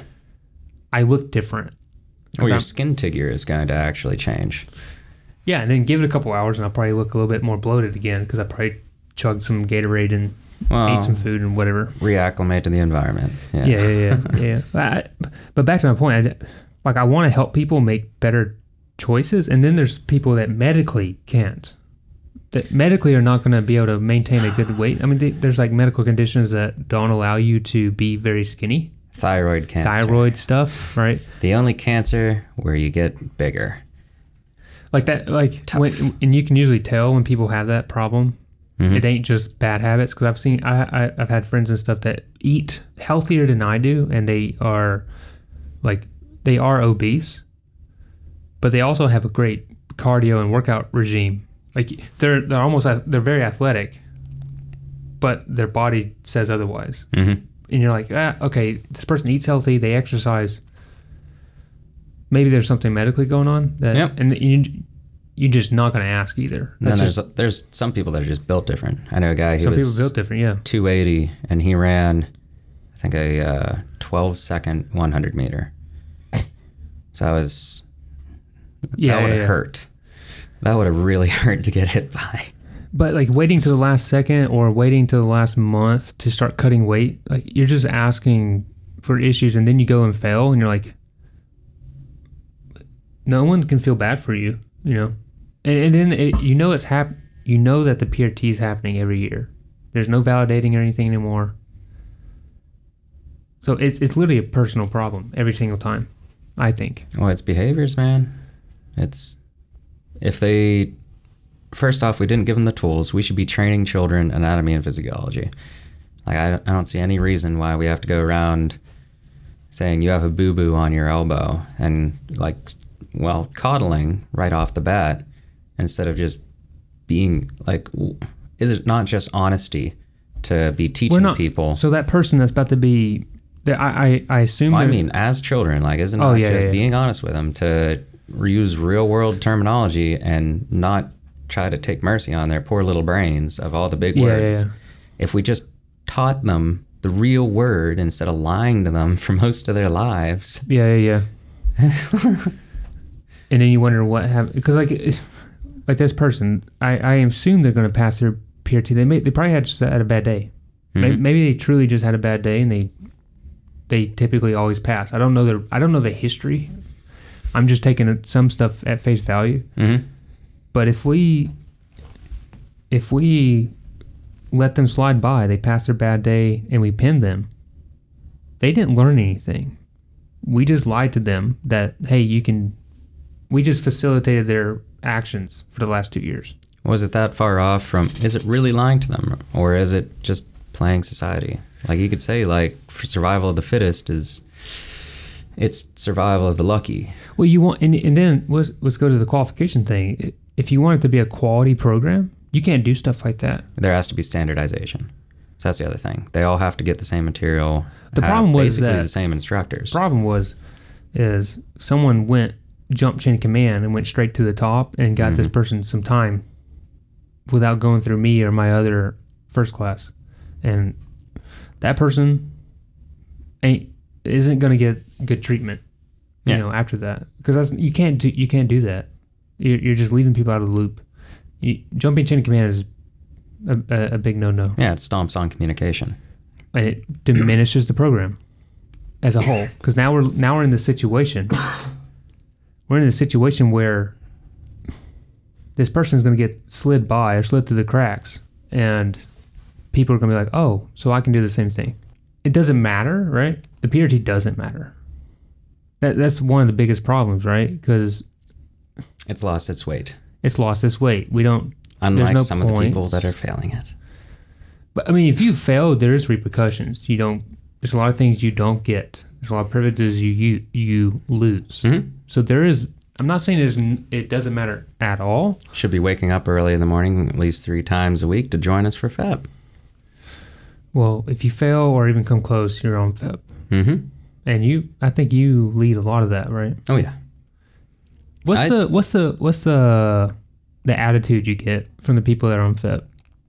A lot of them are apprehensive. So there have been. It depends how people run the group, right? I feel a lot of people that don't succeed well in fitness separate themselves from the ideal of being fit. They don't see themselves at it in the first place, and I think that's been worn into them by. It's a negative connotation. Yeah. From the get-go. Well, I think they learned that just like any child. Like, where did they learn to say that? And the black sheep, yeah. You said it. Yeah. Mom, Dad, are you happy now? Yeah. Yeah. But you get more in lines of instructors, like physical fitness instructors, that are, come on, try harder. And that's the best they can say. And that's how they're used to. Or the instructor that doesn't quite know what they're doing. And it's like, we're going to move these ammo cans. Or when I was in ACFL, some people treat it as like a punishment. Mm-hmm. And you're just You guys are gonna work till you vomit. okay. So I know I'm ranting about not coddling people, but at the same time, It's an important thing. say you do have some sailors that are on FEP, you need to treat them correctly, or they're not gonna. It's still a behavior thing. So if you don't treat them correctly, they're never gonna want to fix themselves. Sorry, not fix themselves. They're never gonna want to improve on that. I would say correct themselves is, if not just a Correct mental themselves is behavior. a nicer way of saying it. Yeah. They're not going to correct their lifestyle habits. If Early you treat death. if I say or call you names, or like, we're going to run since y'all don't know how to run. I treat them like patients. Yeah. If you're leading a FEP session, they are not in a punitive status. We're here as people. This is literally re-educating. I'm here to help you, and however that needs to be, that's how I'm going to make it. Yep. The whole militaristic thing should probably go away in that kind of scenario, just like patient care. I think corpsmen should be the ACFLs and CFLs. I think we're At every command? yes. I think we are the most I agree with qualified. that. Not just corpsmen, but probably the PT techs. Yeah. First off, it's their job, Yeah. and they're familiar with the equipment, and they should already know contraindicated movements. Because if you know at the nearby base, like just a year and a half ago, they had a fatality during one of their trainings with somebody. So they didn't have the equipment, first of all, to resuscitate him on hand. They weren't abiding by having medical coverage. Yeah. They were doing it in a black flag environment, and they were doing just the hubris involved was outlandish. Like the nature of the exercises, it was not physically beneficial. It was toughness training, and that's what a lot of people expect. So you'll see it when somebody shows up for FET and they've experienced toughness training. I'm all about quality training, Oh, yes.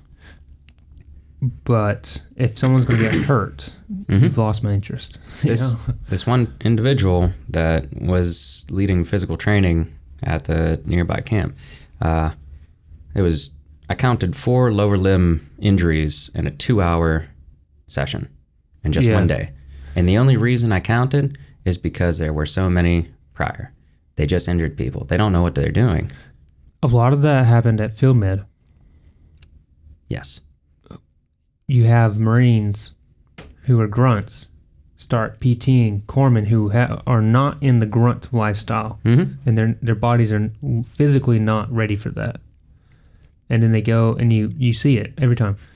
A new class comes in, bam, you have 5-6 people in the first PT session on the side quitting because they're physically hurt. And they should quit, right? So they don't injure themselves further.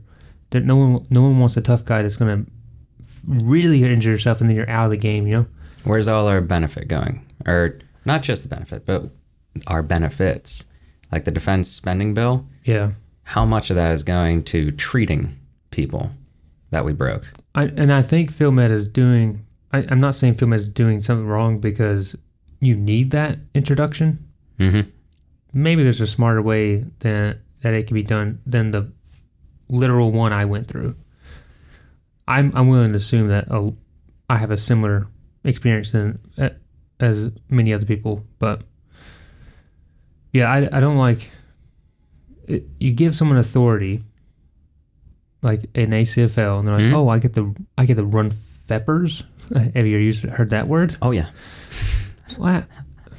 And I have actually heard, like, we're just going to go till one of them vomits. And that wasn't even talking to, like, it was no intimidation. That was actually somebody's workout plan. There was no plan. They didn't give it the time of day to actually construct a well-made plan. Let's digest that. You're coming to a session with no plan, but you want them to give 100% effort, but you gave 0 effort in the preparatory of that session. Yep. I hate that. I can't stand good old double standards. Yeah, and then I've been through situations where like I came fully prepared, for an instruction. I'm teaching a class, and then an instructor comes up behind me, and then they're obviously did not prepare for the next class, and you're like, if I'm doing it, let's maintain that same standard. Or maybe I didn't prep for the, if you want return, you have to put in equal or more effort to get that. So you should always want the return. Otherwise, you shouldn't be in the position. You shouldn't be. Yeah. You can't. So the old those can't do teach. Yeah, it doesn't really hold up. Yeah. Like you have to be able to. You have to be knowledgeable. You have to keep on trying to be more knowledgeable. You have to keep on growing. The best student is a teacher. The see one, do one, teach one, right? It's the teaching where you really hone the craft, where you start to see the novelties and the little facets of it that you didn't notice, that somebody wasn't able to articulate to you. Our brains are nobody's born with English. We learned it differently. So when somebody tells us something, we can interpret that however we interpret it based on our experiences, right? Our tools. It's not until you actually do it and you start to do it over and over and start to learn things. And you'll get injured. You'll get, errors, bad feedback. And you'll even learn from that. And that's going to be a knowledgeable practitioner. That's going to be the person that can actually say, actually, let's not do that. That can end poorly. Or while we're doing this, make sure you don't do this. Mm-hmm, yeah. They give proper cues. They're very mindful. They design the exercise in a proper way. It might be starting from core, working outward. It might just be as knowledgeable as not to do deltoids with biceps and pectoralis at the same time, because those things together is the entirety of your rotator cuff, basically, like all the integrity in your shoulder. If you do all three of those and then just simply sleep on your shoulder, you're going to have a bad month. Yeah. Just from one day. I recently just got back into consistent, I had surgery. I had to lay off for a month, not do anything, but now I'm getting back into a consistent workout plan, consistent cardio plan, and I'm trying to just take care of myself. Yeah. Longevity should be key. You will keep on growing just with the mentality of, I'm going to challenge myself and do what I can today. Yeah. I'm not holding myself to a standard. If I'm going to lay down on the bench and I got 360 2 weeks ago, I'm going to do it again. I'm going to get 365. I have to grow. Yeah. I don't really care how much weight. One, I can't lift heavy. Mm-hmm. I'm not a gym person, so I just literally don't lift heavy. Two, I'd rather do, I feel like I do better in the gym when I do lower weight, higher reps, and I feel like I get a better contraction. You kick your butt. Yeah, but if I do heavy, and I did this last night, I was like, all right, you know what, I'm going to do some curls. But I was doing curls and with dumbbells, and I went heavier than I did last week. Mm-hmm. And it didn't do anything for me. I had to do lower reps, which I know there's that argument of lower reps, higher weight builds whatever, higher reps, lower weight does this. I'm like, if I come out sore, I feel like I did something. You want to feel it the next day. I want to feel it. I don't want to feel it right. I don't feel anything positive from yesterday. Mm-hmm. So if you're working like the arm, say biceps, yeah. A common thing is to feel your brachialis. Your brachialis isn't your bicep. If you feel your brachialis the next day, you were throwing weight around. You did not concentrate it. There's something Arnold made, the concentration curl, where you're actually using abduction, flexion, and supination to, challenge both heads of the bicep equally. And what you'll end up feeling, like if you actually do this exercise, it's madness. You will feel it right in the center of your bicep, not down towards the elbow, not up towards the shoulder. No, right here. It's just smart. I feel it. Good. So what I do, if I do too heavy or do something weird, I do feel it here, which is not good. That's your towards joint. The joints. Yeah. That's your joint, right? You don't want to use the joints. No, and the best thing I've found is the skinny bar. I don't know what it is. I'm not a gym dude. No, not that's an easy bar. That's an easy bar. No, it's a barbell, but it's skinnier handle, shorter. Straight bar? Yeah, but it's not a 45-pound bar.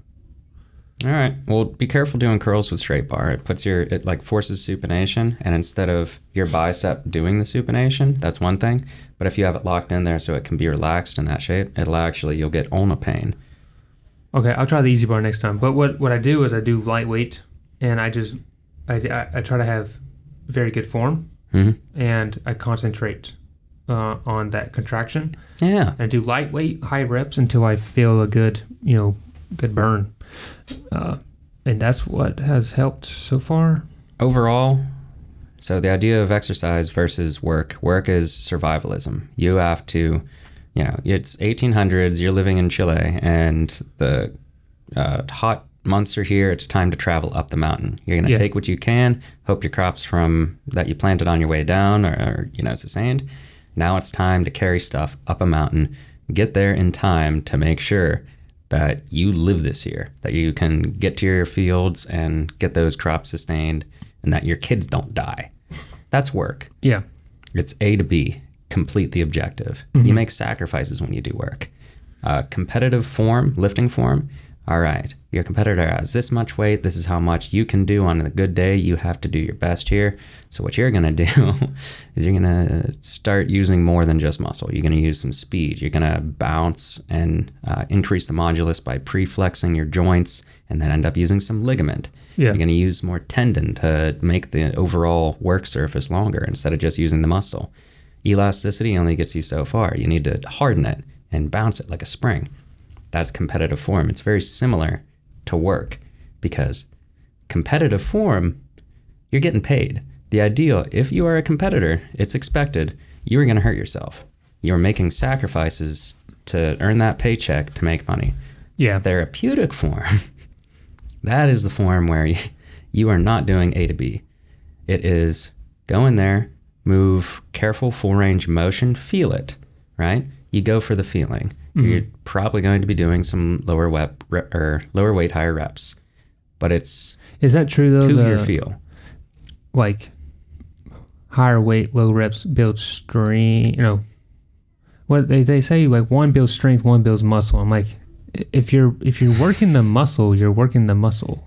So they're getting down to hypertrophy versus power, right? So I think strength, they're intending power because that's the only thing we can. So the measurement of work, Yeah. like, what is it? Lowercase omega. Horsepower, for instance. Yeah. You can't measure strength. I mean, technically, like the braking force of your Achilles is like 700 newtons. That's strength. It's 700 newtons strong. So, But but if I'm square zero, I'm just now getting in the gym. Mhm. I don't really care about that. Alright. I guess I would care about that if I was like, a year into this, and I'm like, all right, I need to change it up. So the best we got about hypertrophy, increased muscle mass. You're going, first off, a lot of it's diet, getting proper sleep, controlling your hormones, right? Yeah. If you just boost your estrogen up to wazoo by drinking a bunch of beer, your body's going to be going for just, all right, store whatever weight we got, just build mass. If you're getting plenty of sleep, it'll actually increase your testosterone levels, and it's all more on muscle repair. It's not about building new muscle cells, like tear the old ones. It really is how fast can you repair. The thing about anabolic steroids, why they are a performance enhancer, is just because they're controlling your hormones to repair faster. That's the entire advantage. You still It's put in the not work. just making them bigger. Yeah. I understood that part, but I just don't see how like I need to get in the weeds of that before I'm doing. It's actually very important. So the way you're going to do that, instead of injecting some foreign substance, you're going to make your body increase that substance. Yeah. So you're going to stimulate the largest muscle groups you got, your upper leg. Bodybuilders know all about this.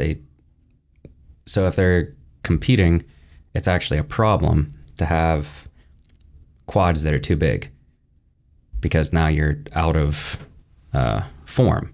You're uneven. You look weird. Yeah. Somebody criticized Arnold for having small triceps once, and he, in Conan the Destroyer, you see the one scene, he takes his sword and does this and flexes his tricep. That was after like months of doing 3 sets of triceps a day, because they were criticizing his balance. Yeah. Anyways, the problem with bodybuilders having too big of quads is because if you stimulate the larger muscle groups, it makes more HGH, human growth hormone. So you can't skip leg day. So they often say, so you have to lift heavy. there is something to that, because if you're doing like 135 on deadlift, a plate on either side, and you're capable of like repping it out 50 times at 225, the odds of you getting lazy with your form over 200 reps versus 20 reps are much higher. So yeah, that's about the time when you should be upping your weight, right? You should be challenging yourself, but the whole time, your form, you're going to go slow up. You're driving the bar into your shins, like you're taking it close to your center of gravity. So you're perfecting your form towards safety. If you carry it out away from your body, you're putting undue pressure on the back. So that's what I did. Like I did deadlift last night, and I did 4 sets of 10. Mm-hmm. A plate on each side. That's it. Do you feel it? My Do you lower feel back. it in your hamstrings? I felt my hams when I was doing it. Mm-hmm. I'm not really sore in my hams today though. All right, good. But my lower back feels like I got a good workout in. It doesn't hurt. It feels like a day after the gym. Like your muscles are sore because you overloaded them. Good. So you just want to get that soreness right to there. So nowadays people are starting to recognize 80% is really as high as you want to go if you're building for hypertrophy or therapeutic. So hypertrophy and therapeutic are actually very, very closely related. Yeah. The only thing that you would follow up with is now where doesn't it feel sore? Not like hurt, but just sore. I don't feel like I worked my hams that well. Well, then you would go back and hamstring curls, and now you would start to isolate. Or maybe glute bridges, very isolated, to make sure you're not using your lower back and you're just using the muscle group that you're aiming at. Right now, I'm just trying to get consistent 3 days a week because I'm still a cardio guy. I still bike and run. That's what I care about. So one thing that would be really good for you to add in is steamboats. It's, the band, you go abduction, flexion, extension, adduction. Yeah. You can add that to the beginning of your workout for increasing range of motion. So that's going to give you more stability. Once you have more stability, you're more fit to move in higher ranges of motion. So you can go to RDLs, the Romanian deadlift. It's balancing on one leg and doing a deadlift with a weight very slowly. Now you're going to challenge the hamstring because you do a slight running motion very slowly as you move, but you're also moving your hips in the way to focus it on the hamstring. You're stacking them. There's a lot of concentration that goes into it, but that means now you have your hamstring. What about your gracilis? Got to get your inner leg. Yeah. So back with the steamboats when you were doing adduction, not ab, AD, alpha delta, bringing your legs together. Now you have to hit those because if you stimulate all the muscles in your upper leg, that's when your body's like, we need a little bit of work here, a little bit of work there, a little bit of work there. How much HGH do we need? More? Okay. And we need some here and here and here. And it's just the good soreness, push on it and it's like, feels good. Just that little bit of feedback. Not the, I'm afraid to sit on the toilet seat. That's towards the overtraining that we all I overtrained last week. Yeah. I overloaded cardio for one. My Garmin kept telling me like you're overreaching, and it's not that I was like doing anything insane. It's just that after a month of not doing anything, my body does not recover as well with the same level of volume as I was pre-surgery. Yeah. Or just a month of not doing anything. It adjusts. So your so body, this week I'm just focusing on doing light cardio, nothing crazy, nothing intense, and then just continue that 3 days a week. And so last Saturday I did legs, and I put the bar on my back and did squats, and I ripped myself a new one because I put on weight that I did, months ago when I was in the gym. Remember when? And I put on weight and I was like, that's not a good idea. And I was sore for like days. And it wasn't a good sore. It was the bad. Yeah, that's I can't train now. I can't train. I had to take a day off. So that's the thing. So when you're doing weight training, they say the old information is like 72 hours, you'll increase your metabolism. Like that's about your healing point, right? Your body is attuned to, I'll get it done in this much time. If your damage as extending beyond then, your hormones have already reacclimated to saving energy. Yeah. Everything in biology only exists to use as few calories as possible, to be a minimalist, be lazy. Biology wants to be lazy. So you need to cater that and not give it too much on its plate, because it's not going to repair the damage that you give it too much of, such as scar tissue. There was too much trauma there for it to invest in more pluripotent stem cells, more. We don't have the calories for this. I am a human being. I am Homo sapien. Like all my ancestry, like all these, however many years that anybody could say that we have existed, says if I invest more energy in this, I am not going to be fit for survival. I'm going to starve to death. Yeah. And that's all we can do. It's going to do a shoddy job at repair. Yeah, I'm not doing that again. So like this tomorrow night, I'm gonna do legs again. Mm-hmm. If you're free, you can come. Heck yeah. I'm doing the gym at the hospital. I still got access. So Me too.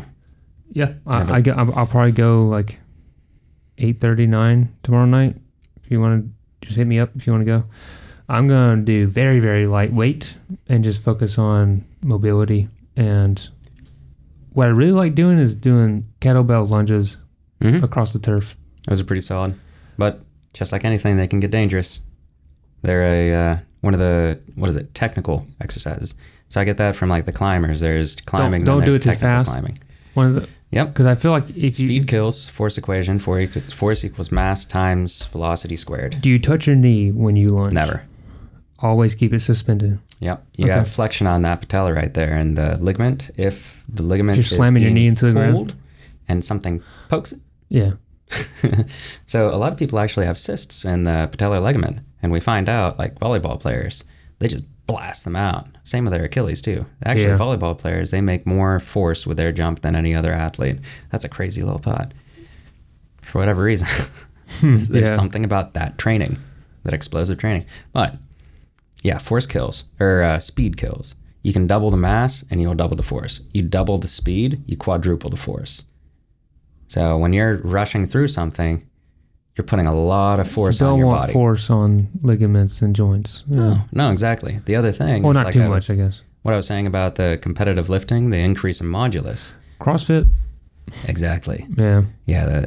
You have 2 minutes to do as many of these as possible. I had a mother and daughter come in with torn labrums, like together, into the clinic. I was like, what were you guys doing? Yeah. CrossFit. They had a big whiteboard. They put everyone's name on it. I hurt my back doing CrossFit because you know why? It was Got you excited. it was thrusters, 100 as fast as you can. Yep. Every minute is like 5 burpees. So like the first like couple minutes you're blasting through them. And isn't that just the definition of point A to point B? This is these are the criteria. criteria. And you're not doing form. The problem with it, man, is it actually does give some pretty good immediate gains. Oh no, I was probably the fittest I've ever been. Well, at that point, you're recruiting so many muscle systems, but it's competitive form again. So I like functional fitness, but I think there's a better way to do it. So you should do everything that they're doing in CrossFit, but with complete humility, yes. And don't be fast on the form.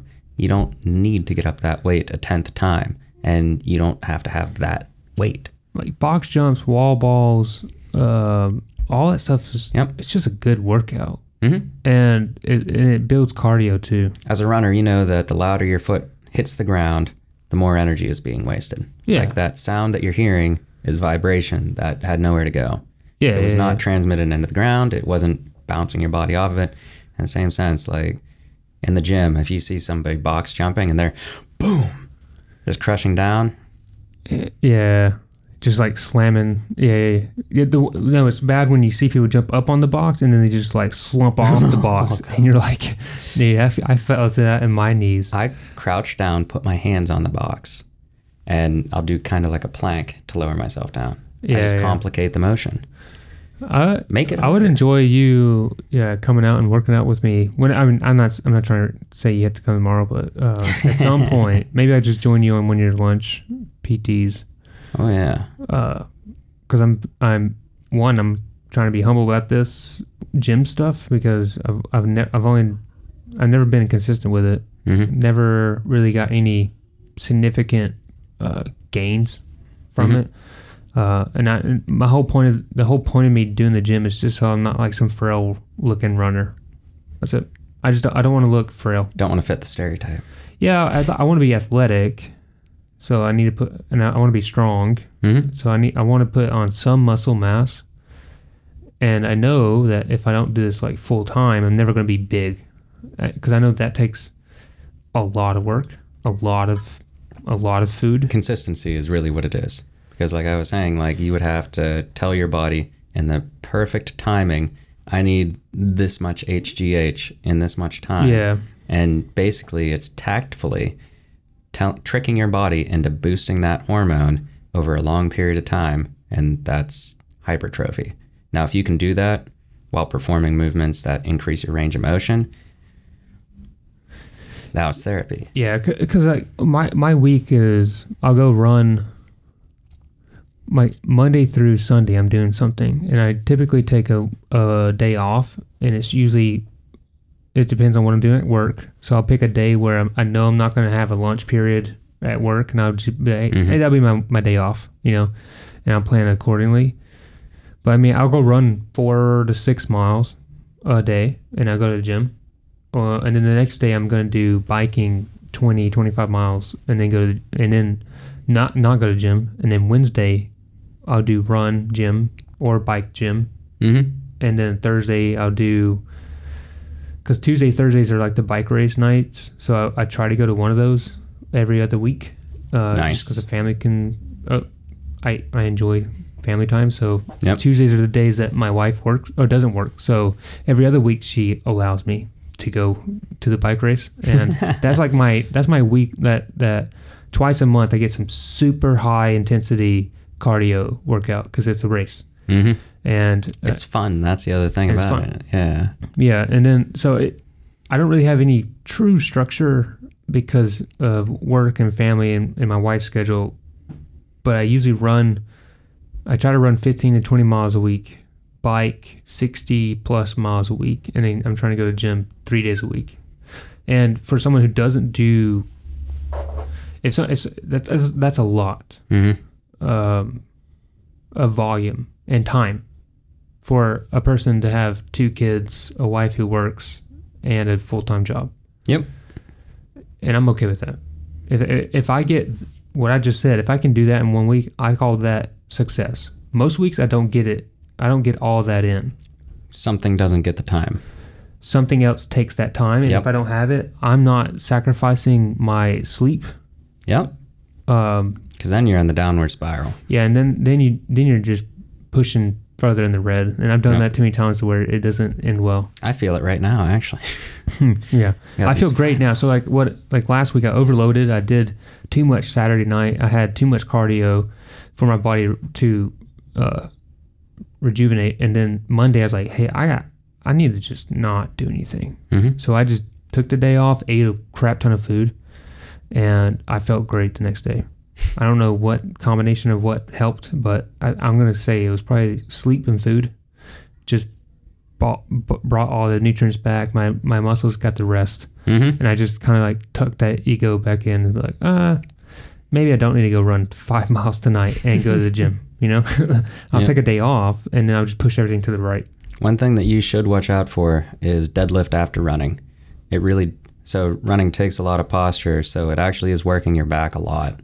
I'm glad you pointed that out, because like last night I ran, I had a 3x3 minute tempo. So a warm up 5 minutes, then 3 minutes on tempo, 3 minutes off, and I did 3 sets. So that's 9 minutes of tempo work. And then I ran to the gym, and then I went to the gym, and I ran out of energy. And one of our other friends, he's like, hey man, don't run before you go to the gym, because you're not going to have the energy to do anything. And for the most part, I don't think that's true, because if I run every day, running doesn't. That's your normal. That's my baseline, right? And I explained that to him, and he understands. But if my baseline is 3 to 5 miles a day, I'm okay to do that and then go to the gym. The gym is the overload, right? But with a month off, Your baseline has changed. My baseline is lowered. So I ran 3 tempo and 3x3 tempo, and then went to the gym, and I did my 4 sets of 10 deadlift off the front. That's what the first exercise I did. And I did that, walked straight to the pull-up bar, did pull-ups straight to the I think I did I can't remember what was the other exercise. I think I did curls, dumbbell curls, and I did 4 sets of that. So 3 exercises 4 times in a row, and I was out. Then I took like a 20-minute rest, just sitting in the gym, because I couldn't gather yourself. I didn't have the energy. I wasted it all on the run and the deadlift, because deadlift takes, for me, it takes out a lot more. It's a lot of the muscles that you have to use to run. It's specifically deadlift after running. Like even squat, I think is all right. Squat puts out it. Squat hits me different, just like deadlift hits me different than an upper body workout. Upper body doesn't really do anything to me, but so deadlift is the I guess anaerobic workout that makes most people vomit.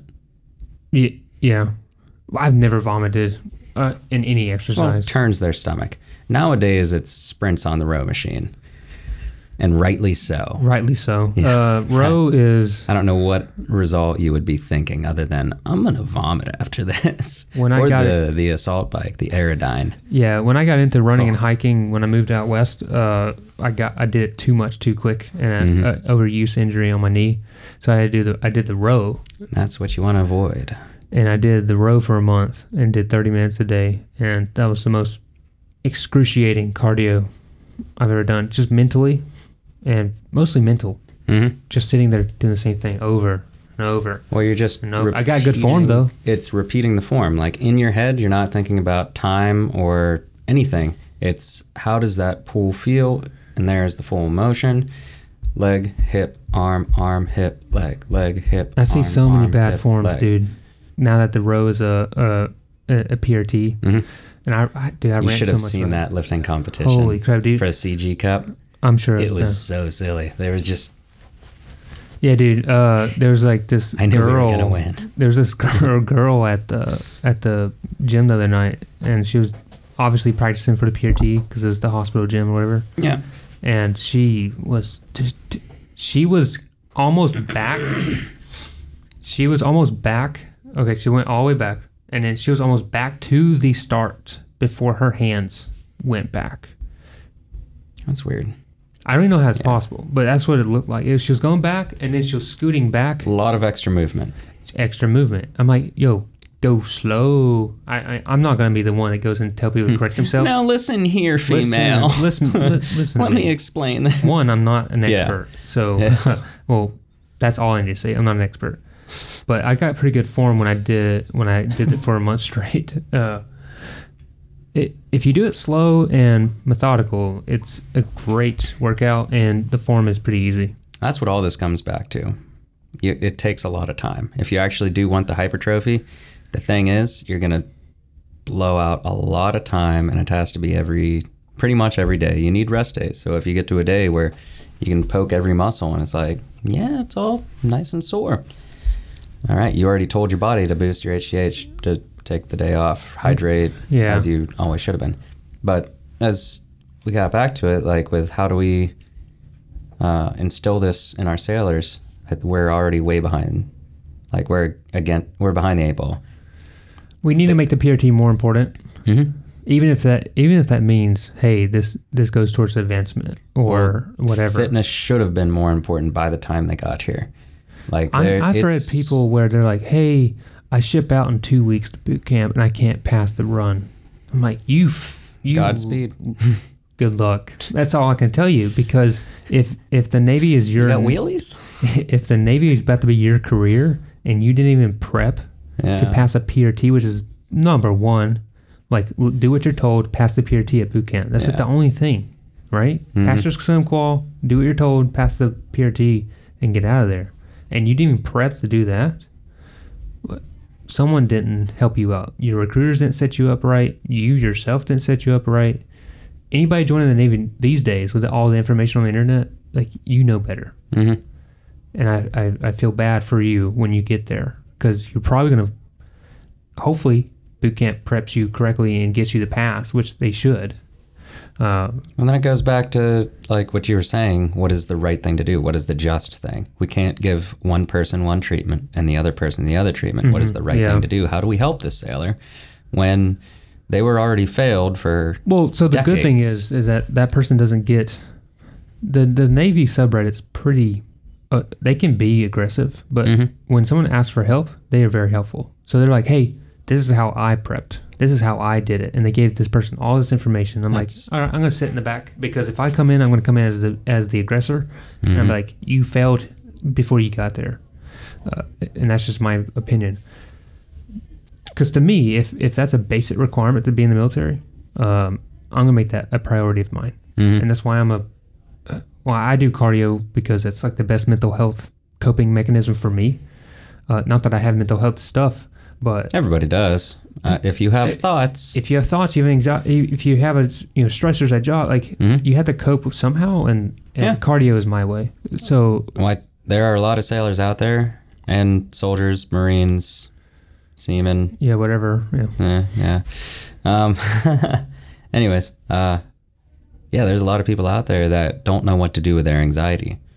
So I think it's bad education. If they were taught, definitely. I think if they're taught from early age, like, hey, then they practice it. And they practice it.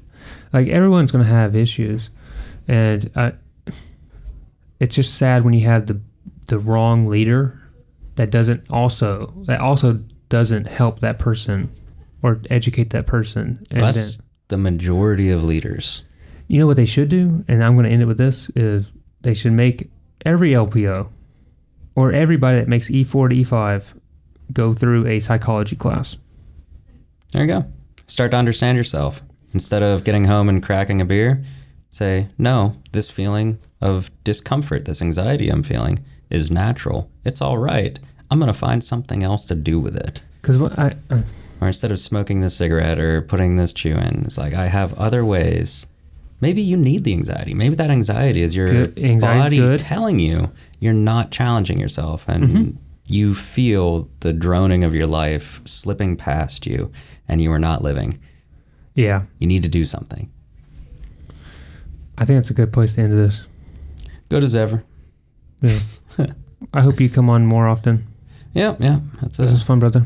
It's a fine radio show. A radio? That's what this is, right? Sure. Is this the sound booth? It feels like a radio show right now because people can see us. All right. This has been Dr. Fraser Crane signing off. Good night, Seattle. Oh, yeah. Peace.